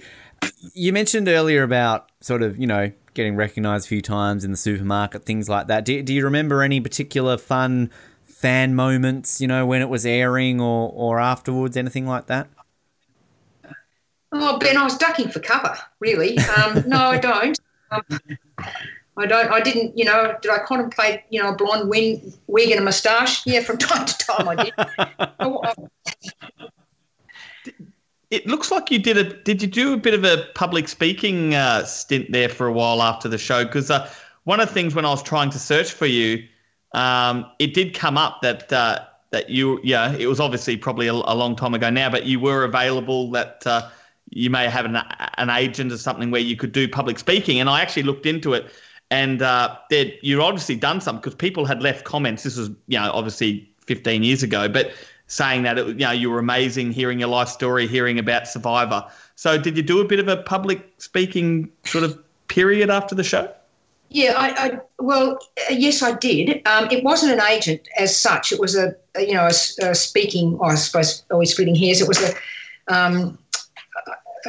I was approached, to be a speaker for corporations and, schools and all of that sort of stuff. And, yeah, I did. I really enjoyed it. It was great to be able to share that experience and, looking in terms of, well, how does this relate to business, or how does this relate to, what you're going to do in school and where you're going to go from here when you eventually leave school. Which I can imagine too, name recognition, because Sciona is a very unique name that it's not that common. So I guess kind of a lot of that, they might not recognise you at first, but they hear the name Sciona and straight away, like boom. Because literally any Australian Survivor fan, they hear your name, they know exactly who you're talking about. Not just for your name. You're an amazing person as well, but it's a very unique name. Yeah. What is the origin of the name Sciona? Where does that originate from? Well, it's Irish, so the spelling is Sciona, but the Scottish spell it phonetically, Shona. Right. And it means my darling. Oh, so, wow. Yeah. There you go. And it's actually going for Jess or Jessica, which my parents didn't know at the time when they gave me that name, but there you go. It's a really interesting, Matt. We talk about kind of Sciona and Shan, kind of the sh, and then on your season, of course, we had the Shan, the Shonny, the Shane. There's something about this sh name in Australian Survivor that kind of is unique. Everyone seems to love the sh name people. So here it is. If there's a Chanella, what other names are there that I'm not thinking of out there with the sh sound? I don't know, but all I'm thinking about is how good would it have been to see Sciona Browne and Shane Gould team up in All Stars. Oh, wow. How good would that have been? That would have been amazing. I don't know, I don't know if you watched that season at all, Sciona, and saw Shane, but Shane, Shan, Shonny, Sciona, that would have been a four-way that I would have loved to seen. Very confusing. Yeah. I didn't. I saw some of it, but yeah, she was great. Yeah. And it just goes to show you, doesn't it, that that there's the really out there, in your face kind of game plan or game strategy, and then there's the sort of behind the scenes, the sort of more low key step back. But still, there've been a number of people, haven't there, that have. Shane was one of them. I think it was Christy. Christy was another one. She won the first Channel 10 season. Yep. Yeah. So just being buffed and bullish and good at challenges doesn't necessarily mean that you're going to end up the sole survivor. It's that there's a more subtle game that you can play that's will get you to the end and to the sole survivor title as well. Did you stay up to date with Survivor afterwards? Did you maybe watch more of the US one with your mum? Then when they had the Channel 7 celebrity one, kind of check that out? Did you sort of follow it after your time on the show? No, I went sailing. I went and sailed on a yacht from Darwin to the Med. So I completely 2002. I went on a yacht and sailed with a great mate of mine, and off we went. It was wonderful because I was then away from all of that stuff, the bright lights, so to speak. But there was another adventure with that because we were moored in the bay at Pipidon when the tsunami went through in 2004. Oh, wow. So that's another adventure that I wasn't expecting. That would have been quite an amazing, well, amazing is probably not the right word, a harrowing experience, no doubt, to kind of experience that. Yes. It was real life Survivor, that one. Yeah, for sure. Another story for another time. Again, going back to my point at the beginning of this interview, Sciona, that there's so many stories we can get you on different podcasts to talk about this. When you sort of caught up and watched some of the Channel 10 one, I mean, what is your take on kind of watching an Australian version that's done in a different way? And I mean, do you like it? Do you like kind of how Australian Survivor is now from what you have seen, or do you prefer kind of how your season was? I definitely prefer our season because, as I said, it's uncomfortable. I found it uncomfortable when there was a fair bit of sort of in the confessions where people were sort of really over the top with their assessments of their own performance and who they were going to, who they were going to vote out and all of that sort of stuff. And I also felt very uncomfortable with the amount of food that they had. I wondered whether they had access to a laundry and showers. They seemed very, very clean at Tribal Council. I said to my mother, God, look at that. They've got new runners on. That can't be right, surely. They just look too clean. I'd like to get back to a bit more of the really sort of school of hard knocks, I suppose. Get Sean over there and sort them out. Or, Channel 10 on me. I've got lots of ideas. I mean, I'd love to have some input on, or at least throw some ideas around with somebody. I'd like to see. So it seems to me the modern form of the game is that all of those really, really tough physical games are right up front. Whereas if you look at our game, it was spread out right across the time that we were out there. The challenges were not just all the big physical ones, and I think that's a shame in a way, because if you're not a physically strong player, then perhaps you're disadvantaged with that kind of approach. I'd like to see things that, where you've got to build things more. I'd like to see, I'm just thinking off the top of my head now, but, let's let us build our own bows and arrows, for example. I don't know whether people would find that interesting, but could be quite funny. But what about guessing weights and measuring waters and finding heavy things?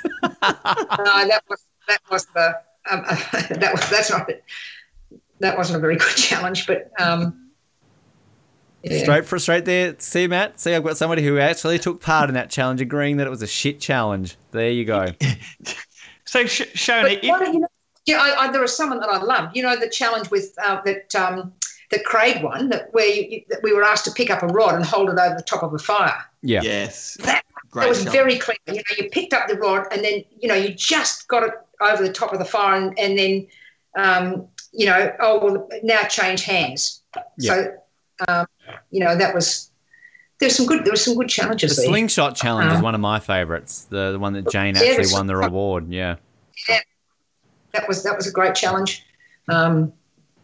You know, you had a good mix there across the board, really, because there were the physical ones where you had to go, you know, over ramps and under, you know, into tunnels get yourself wet and muddy and all those sorts of things. But there was a nice balance, and I think that they could do a bit more of that, frankly. So, Sciona, I know we joked about it earlier that you got up Ben for mentioning that you were 70 and the fact that you're not Matt, 70 21. yet. But, Matt, 21. Now, if you had got the call back for All Stars last year and that they were going to include Channel 9 players, would you have said yes? And do you think you still would have been able to play the game? Yes, because I'm fitter, I'm stronger, my endurance is better than I was when I was 49. I'm 68 now, going on 21. But I'm very, very fit, you know, especially for my age. But I train. I'm cycling. I wish I'd started cycling a bit earlier in my life, to be honest. But I've got an Olympic cyclist who I think she competed in the 2009 Olympics, who's my personal trainer. I train twice a week with her. I probably do, you know, at least a couple of 100 kilometres a week on the road, and then I go to a place called the Exercise Institute, which is full-on high-intensity interval training. I've got a coach there. So, yeah, I'd be up for it, definitely. As I said, I think I'm stronger and fitter than I ever was. Well, I had mentioned on a previous podcast that if anyone could play this game at the age, you know, nearing 70, it would be you. And that was without knowing that you had kept yourself so fit. And looking at you now, Sciona, you're right. You look fitter now, and you look fit at 49, but you do. At the age of 68, it's an absolute credit to you.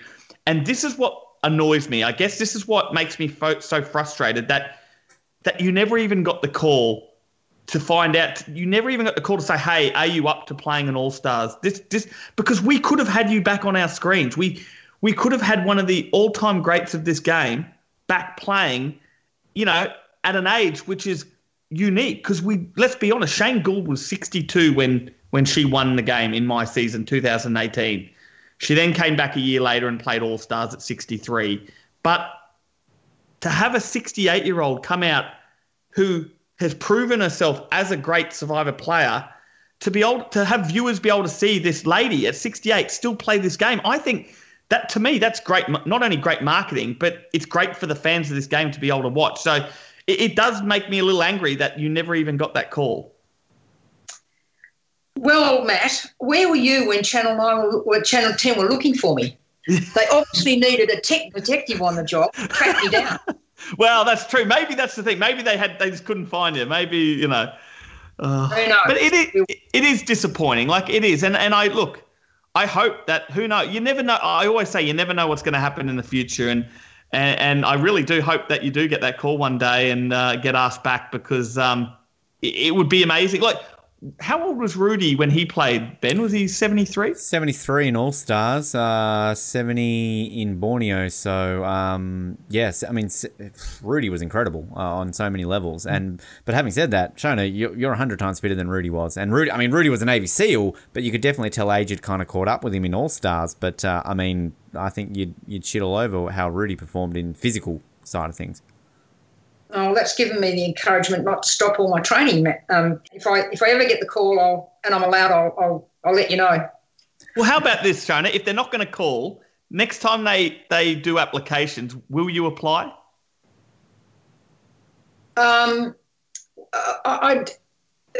Just for an Australian survivor, do you mean, or do you mean the American versus Australian?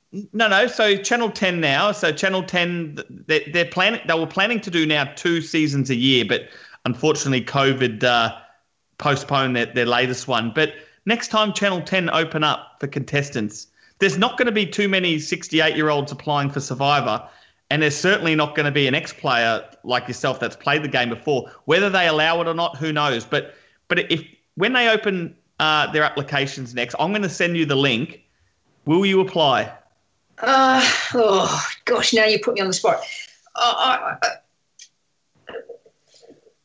doubt it. I don't know. I doubt it because but is it just a rumour, or are they thinking about an Australian versus US survivor? I mean, that can't be happening in the foreseeable future because of COVID, but is that something that's really real, or is it just something started a rumour? Nothing official. I think it's definitely something that sort of whispers amongst the fan community, something that they might do. I mean, Russell Hantz, a US player, played on Matt's season, so there's kind of that scope where the Australian version has invited Americans to play. So it would definitely be done on the Australian version. The American version, there's no way I see them doing it. It would more be the Australian. But in all seriousness, I would give it a very high likelihood of it happening one day.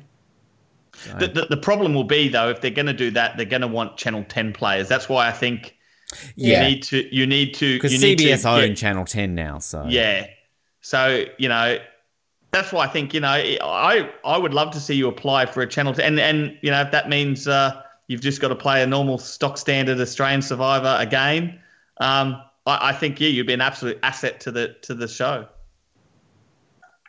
Well, I'd probably have to beat off Katie and Craig by the sounds of things. I think Craig will be applying, that's for sure. The one thing I have to say, though, is that I really think that, like I agree with Matt. I think it would be fantastic to see you apply. But I actually think it's kind of insulting to say that you have to apply. Well, you shouldn't have to apply. You should be being invited. It's ridiculous to me to think that you should have to apply to this show again when this is frickin' Sciona Browne. You should be invited. Oh, and I only called you a young warrior. What else can I think of that takes it up a step or three? Don't give him a big head, Sciona. I've got to do a podcast with this guy every week. Don't give him a big head. Sciona, I've already mentally thought to myself that my next life goal is at the reunion next year. I want to play you in Tiddlywinks. That's my next life goal. Oh, is that right? Yeah. Gosh, I better get that. We haven't spoken about that. Was that your favourite game at the time, Sciona? No. It's about the most innocuous game I can think of. But you know what? There is an international competition for Tiddlywinks. Oh, really? It was a game as a kid. They're these little plastic markers, and you flick them and try and get them into a cup. That's about meaning. Well, we're bringing it to Whalers Way in 2021. Oh, fantastic. All right, well, I'll get practicing. It's coming out. Sciona, you mentioned a little bit before about kind of, you went to Rob's house, sort of obviously stayed in touch with Rob for a little bit after the game. Did you stay in touch with many people after the game besides Rob? No, I didn't. Well, you mentioned Craig, you invited him to your 50th, so obviously there was a bit of a connection with Craig for a while there. Yeah, sorry, I was thinking of Tapara. Craig and I haven't been in touch, but I think that's just life gets in the way. We talked earlier. I had my 50th birthday after the show, and I invited Craig to come. as a friend. It was lovely. He had to get permission, I think, from Channel 9 to do that. But no, he came over and we had a Survivor weekend at my sister and brother-in-law's farm. So I did a mud map and sent them all out to my family and friends, and they had to find their way up to the farm. And some of them camped out, some of them, a lot of them camped out, really. Most of them camped out. Some people went back into Tujo's a small town, sort of northwest, about an hour and a half's drive out of Perth. And a couple of people stayed in town, I think, at the pub. But it was fantastic. And my sister and brother-in-law really got into it because there were challenges all over they cleared the paddock, they put in all sorts of challenges, and then we had a massive big barbecue and a great night. It was fantastic. Best birthday I've ever had. Well, Craig actually, like he's found all his memorabilia. He sent us a picture actually of the invitation that he's still got it. So kept onto it after all these years. Yeah, I mean, with Rob, I mean, how long did you sort of stay in touch with Rob? Did you guys sort of chat for a fair few years after the game? No, we didn't. We didn't really, but that doesn't change anything for me, and I would be pretty certain it wouldn't have changed anything for him. I'm not a very good, keeping in touch kind of person, really, as Matt can attest. I make very, very close, very strong friendships, and I take up with whoever it is immediately. But I'm not much good at keeping in regular touch with people. Does that kind of? Do you look back on that and, with a bit of sadness with Rob? Because, I mean, obviously you guys had such a close bond out there. I mean, different circumstances, you kind of forced into that situation. But on the flip side of that, I know from the US contestants that lifelong friendships are made from Survivor where you do get to know each other. So does part of you kind of wish that maybe you guys did sort of communicate a little bit more after the bond you made in Whalers Way? Interesting question. Look, I didn't know about the situation with Rob until some time after it all happened. I was out in the Central Desert walking what's called the Larapinta Trail. It was pretty crude in those days. Hadn't long been set up. So there was no mobile connectivity. It was Peter Snow, actually, who sent me an email. And I was gutted. I couldn't believe it. I was shocked. I mean, literally medically shocked. My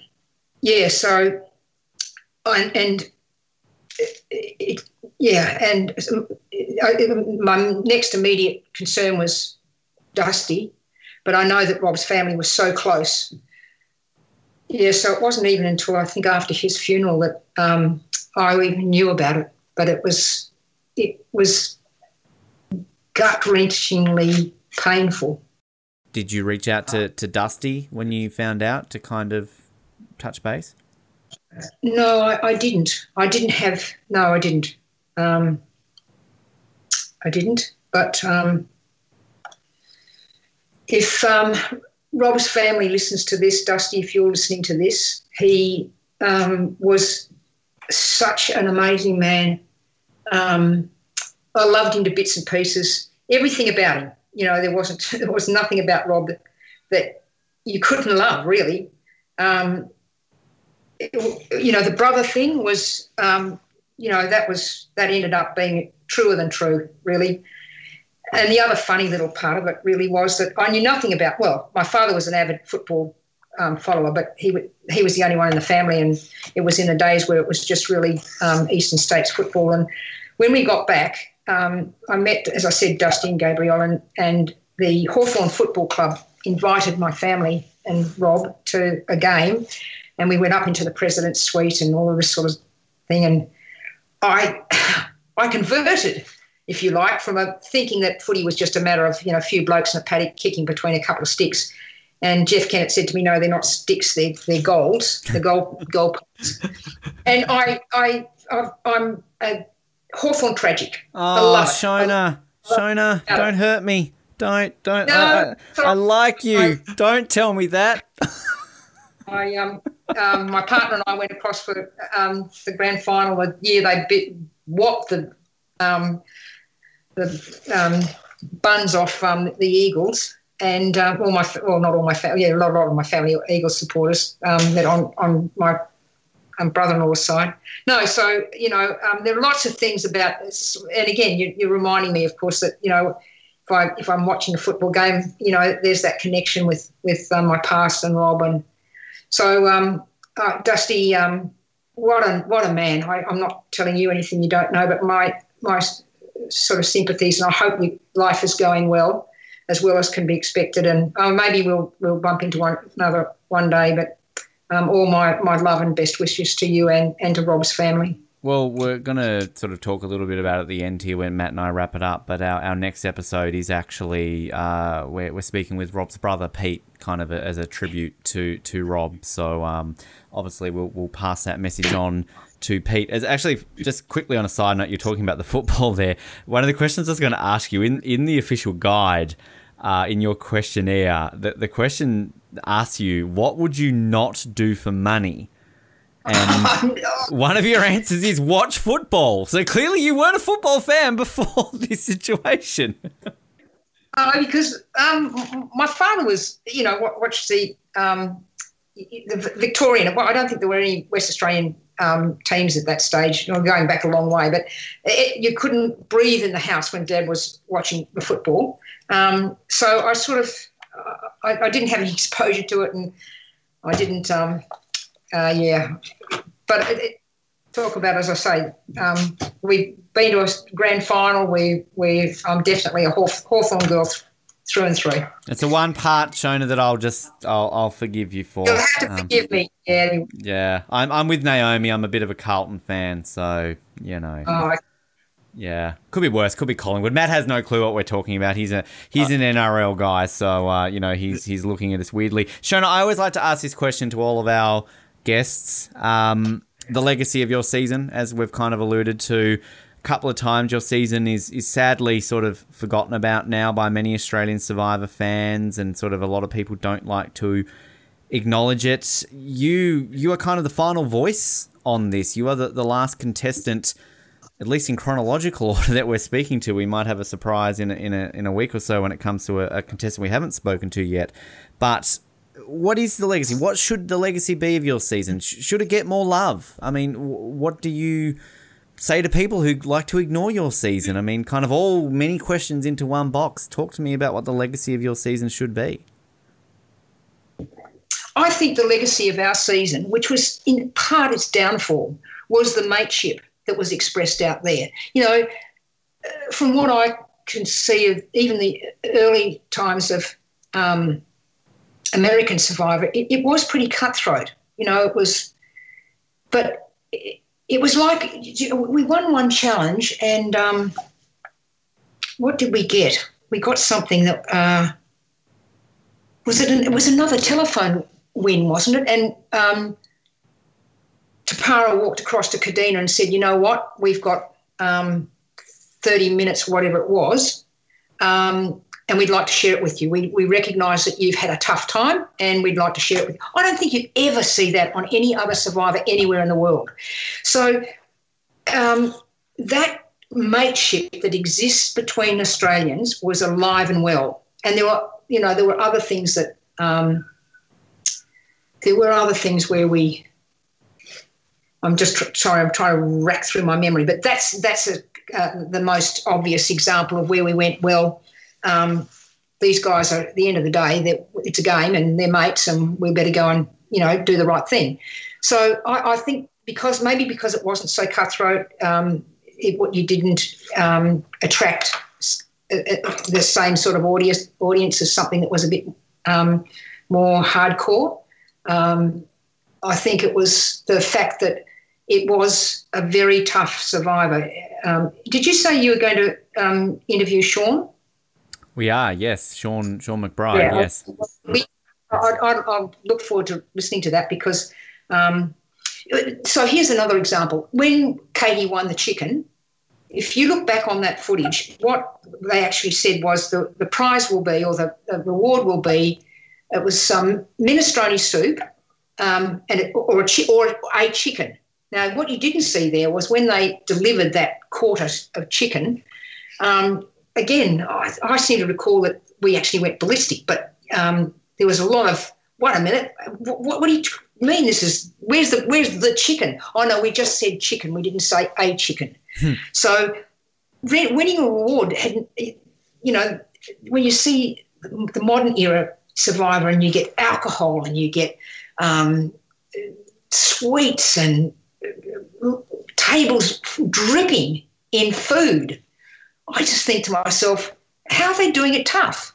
Like, yeah, sure, you see them lose a bit of weight, but somebody tell me how that's doing it tough, please.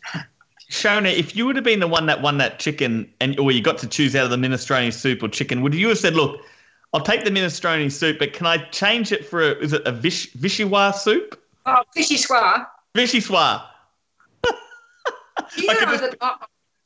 Do you know that I'm actually vegetarian and I have been since my early 20s? So one of the things for me that I had to psychologically deal with was I going to go out there and not eat any meat, or was I going to, just say, look, this is part of the game, and that's what I ended up doing. But if I'd won that, I think I would have been very unpopular if I'd said I'll have the minestrone soup. So I probably would have chosen the chicken just to at least keep in with the rest of my tribe members. That's very fascinating to hear that. It's something that I'm surprised they didn't ever show. I mean, I guess if you kind of, didn't reveal it, because, I mean, obviously at that point in Survivor history, Australian Outback, Kimmy Kappenberg, very famous moment. She was a vegetarian and basically almost cost her tribe a challenge because she refused to eat meat. So it's sort of something that was very topical at that point in Survivor. So it would have been, did you reveal that to the producers of that, or did you kind of keep that hidden and just eat meat? Oh, look, I think it was... it may not have been revealed in the tribe. Oh, I can't remember, Ben, I'm sorry, but I definitely had to look at, soul search a bit and go, well, if you're in this game, it's all or nothing. But I think there was, when we first went out there, we caught fish and we were eating it raw. I don't think, and that's why that food challenge was so difficult for me. I hate the smell of fish. When my partner, we've got an agreement that, we don't eat fish in the house because I can't bear the smell of it, or any meat in the house for that matter. But well, now I know why you gave your slice of pizza to Craig. It was probably a meat lovers. It probably was. It probably was. Was that part of it, though? Was that legitimately part of it, that you couldn't eat it because you didn't want to eat it because it had meat? I would have picked the meat off it, right, and eaten it. I certainly wouldn't have eaten the meat, but no, it was. There was another agenda operating then with Craig. Which, I mean, I'm glad he cleared that up a bit. It wasn't, Matt and I were concerned it was going to be a mouldy piece of pizza in Craig's bag of cutlery. He didn't realise it was there. Joel was the one. You've got to love the exuberance of youth and the sort of naivety, and I say that in a really positive way, but Joel was always sticking food in his pocket so to have for the next morning or to have, and blow me down, it would, in that environment with all of the dirt and the humidity and it went mouldy. So there were a couple of occasions when he went to revisit his larder, put his hand in his pocket and pull out some food. It was inedible. We love that episode where he's putting the rice in his pockets. Yeah, that was kind of interesting. Sciona, you've sort of touched on a little bit about what you've been up to since. Matt sort of, alluded to some of the things that you've done in your amazing life, really such an incredible life. But how are things now? Like, kind of what's Sciona Browne up to in 2020? What's kind of life like for Sciona Browne? Well, I am, I'd say I'm retired, but I'm working with the most incredible group of young men who've developed this platform using machine learning and artificial intelligence. And I couldn't write an algorithm to save my life, but it's completely novel technology. They're based here in Perth. They're delightful young men, and I'm sort of at the moment I'm helping them out with some sort of commercialisation and business development advice. But it's working with these young guys that is so fascinating and so stimulating.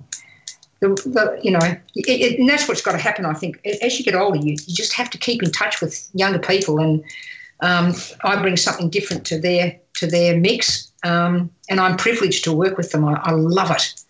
Fantastic. And so that's what I'm doing. Yeah, from a business perspective, that's what I'm doing. I've got an amazing partner. We've got, a property up in the hills, which backs onto an A-class reserve. I'm very, very fortunate, really. Well, I am very fortunate. But, yeah, no, life's good. And as I said, all the training. I've, got a great family, loving life, really. Great. I have a feeling you got no plans of slowing down anytime soon. And if you end up, you have your 100th birthday and you have another big Survivor party, I would love an invitation, Sciona. I'd love to be out there in the swag. That's 79 years away. It's too long in the future. Yep. Yeah. Consider it noted. Yep.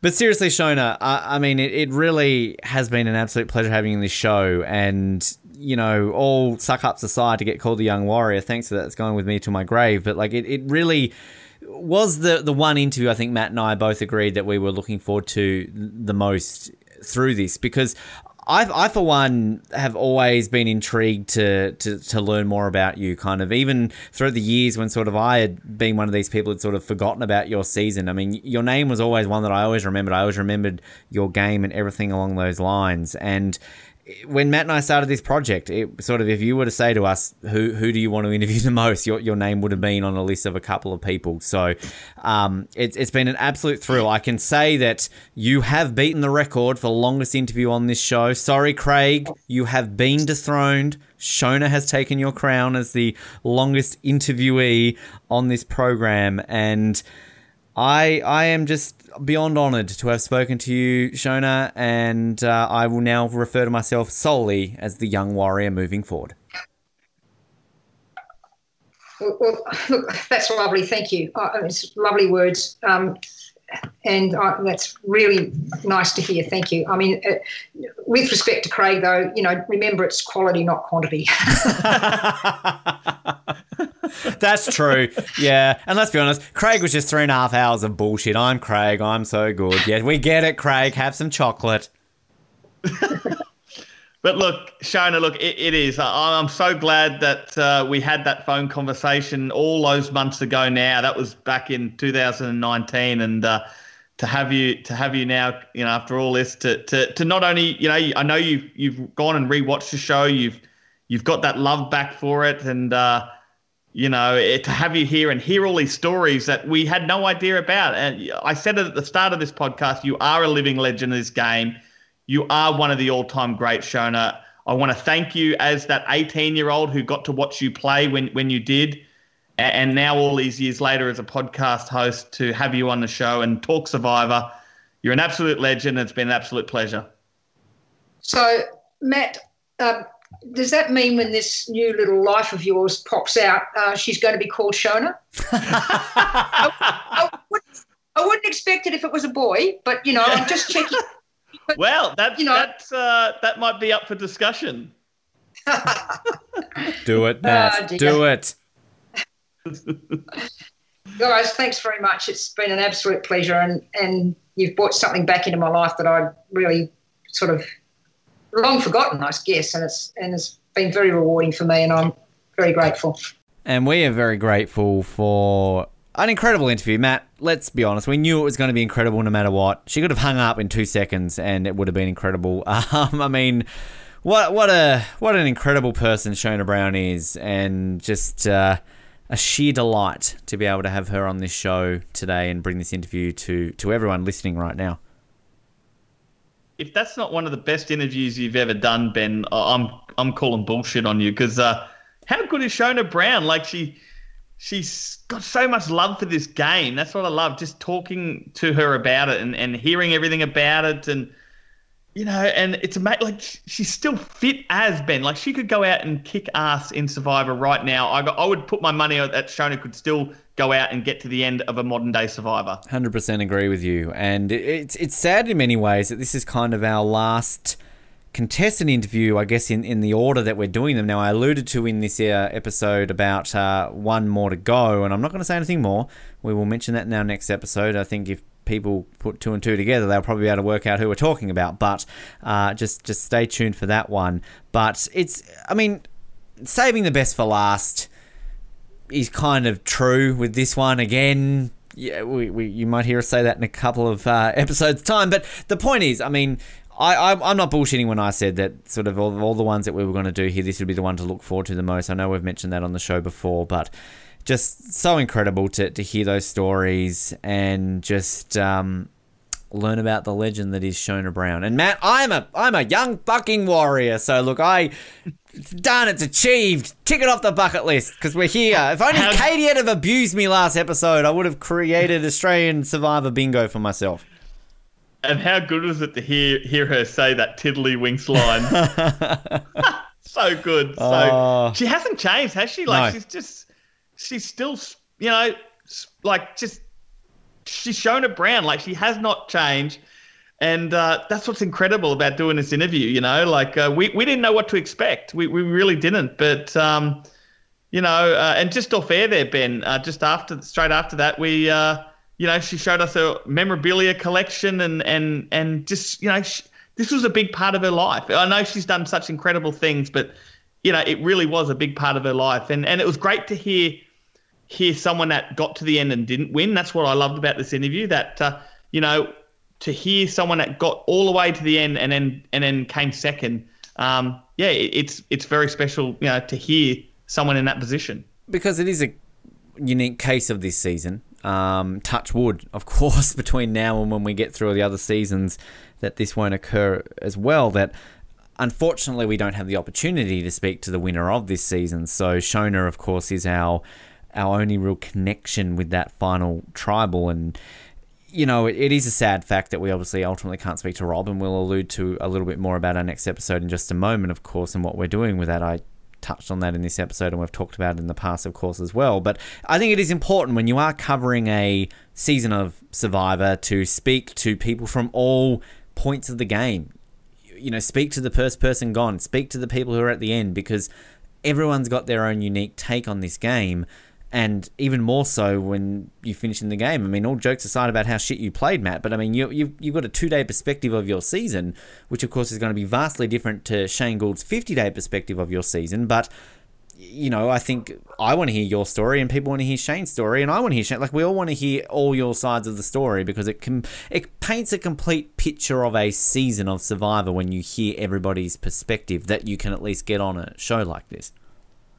Yeah, you're right. And Sciona is special for the fact that Rob is no longer with us. So she is the only one that we can talk to that played all 39 days down in Whalers Way. So, I hope everyone enjoyed this interview. If, I would be shocked if you didn't, because it was an incredible interview. And I'm not just saying that because it's on our podcast and we were lucky enough to be the ones to interview her, but it really was. Like, I'm been a fan for 20 years of this game, and there's stuff that I learnt today that, I didn't know and was fascinated to hear. So, big thanks again, Sciona, to you for coming on and being a part of this podcast. Which, leads into our next interview, our next episode. And of course, people have been just flourished with these episodes in the last week. We're kind of obviously bringing people 4 episodes in the space of 7 days. We generally bring you 2 in the space of 7 days. So it's kind of been boom, boom, boom. And particularly with Katie's episode a couple of days ago, Shauna's, they're long interviews as well. So it might be a case where people aren't listening to these at the time of release and kind of,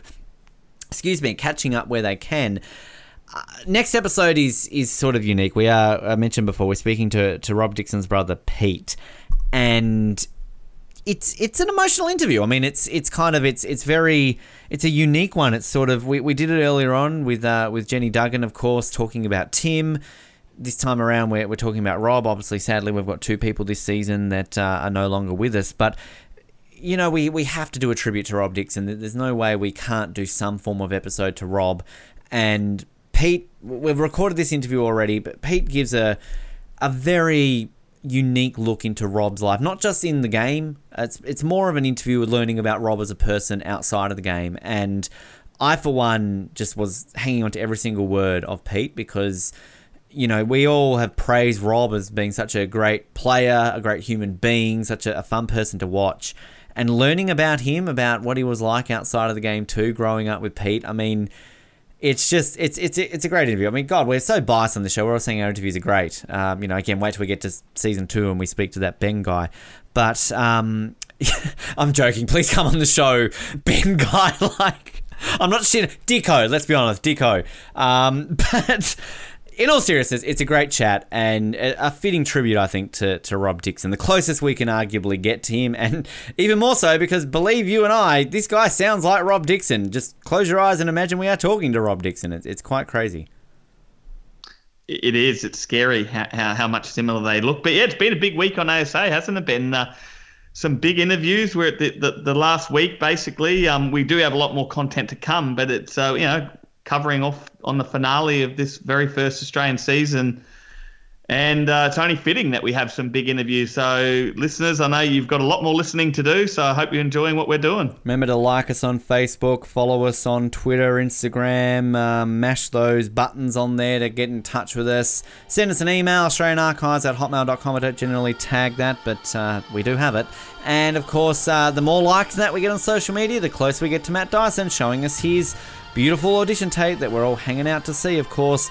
And subscribe on all your good podcast servers, Apple Podcasts, Google Podcasts, Spotify, Stitcher. We are all there. We have, of course, I guess, switched over our server recently. So if there are any issues in accessing particularly older episodes that maybe you're trying to access using an older link and you can't get a hold of that episode, send us a message and we will be able to fix that for you and get you the episode. But everything else should be fine. If you are already subscribed on any of our channels, then nothing should be different for you. You should be receiving these episodes with no issues. But again, if you have any issues, please send us a message and we can look into it and get it fixed for you. Thanks again to Sciona. This has been a lot of fun bringing you this episode, and we look forward to bringing you our Pete Dixon episode in a couple of days' time. My name is The Young Warrior, and that will forever be my name moving forward. Except in the Pete Dixon interview when I hadn't heard that yet, and you'll see with me Ben. But after that Pete Dixon interview, The Young Warrior! My name's Matt Dyson, and I think Siona's opened up a can of worms with you, Ben.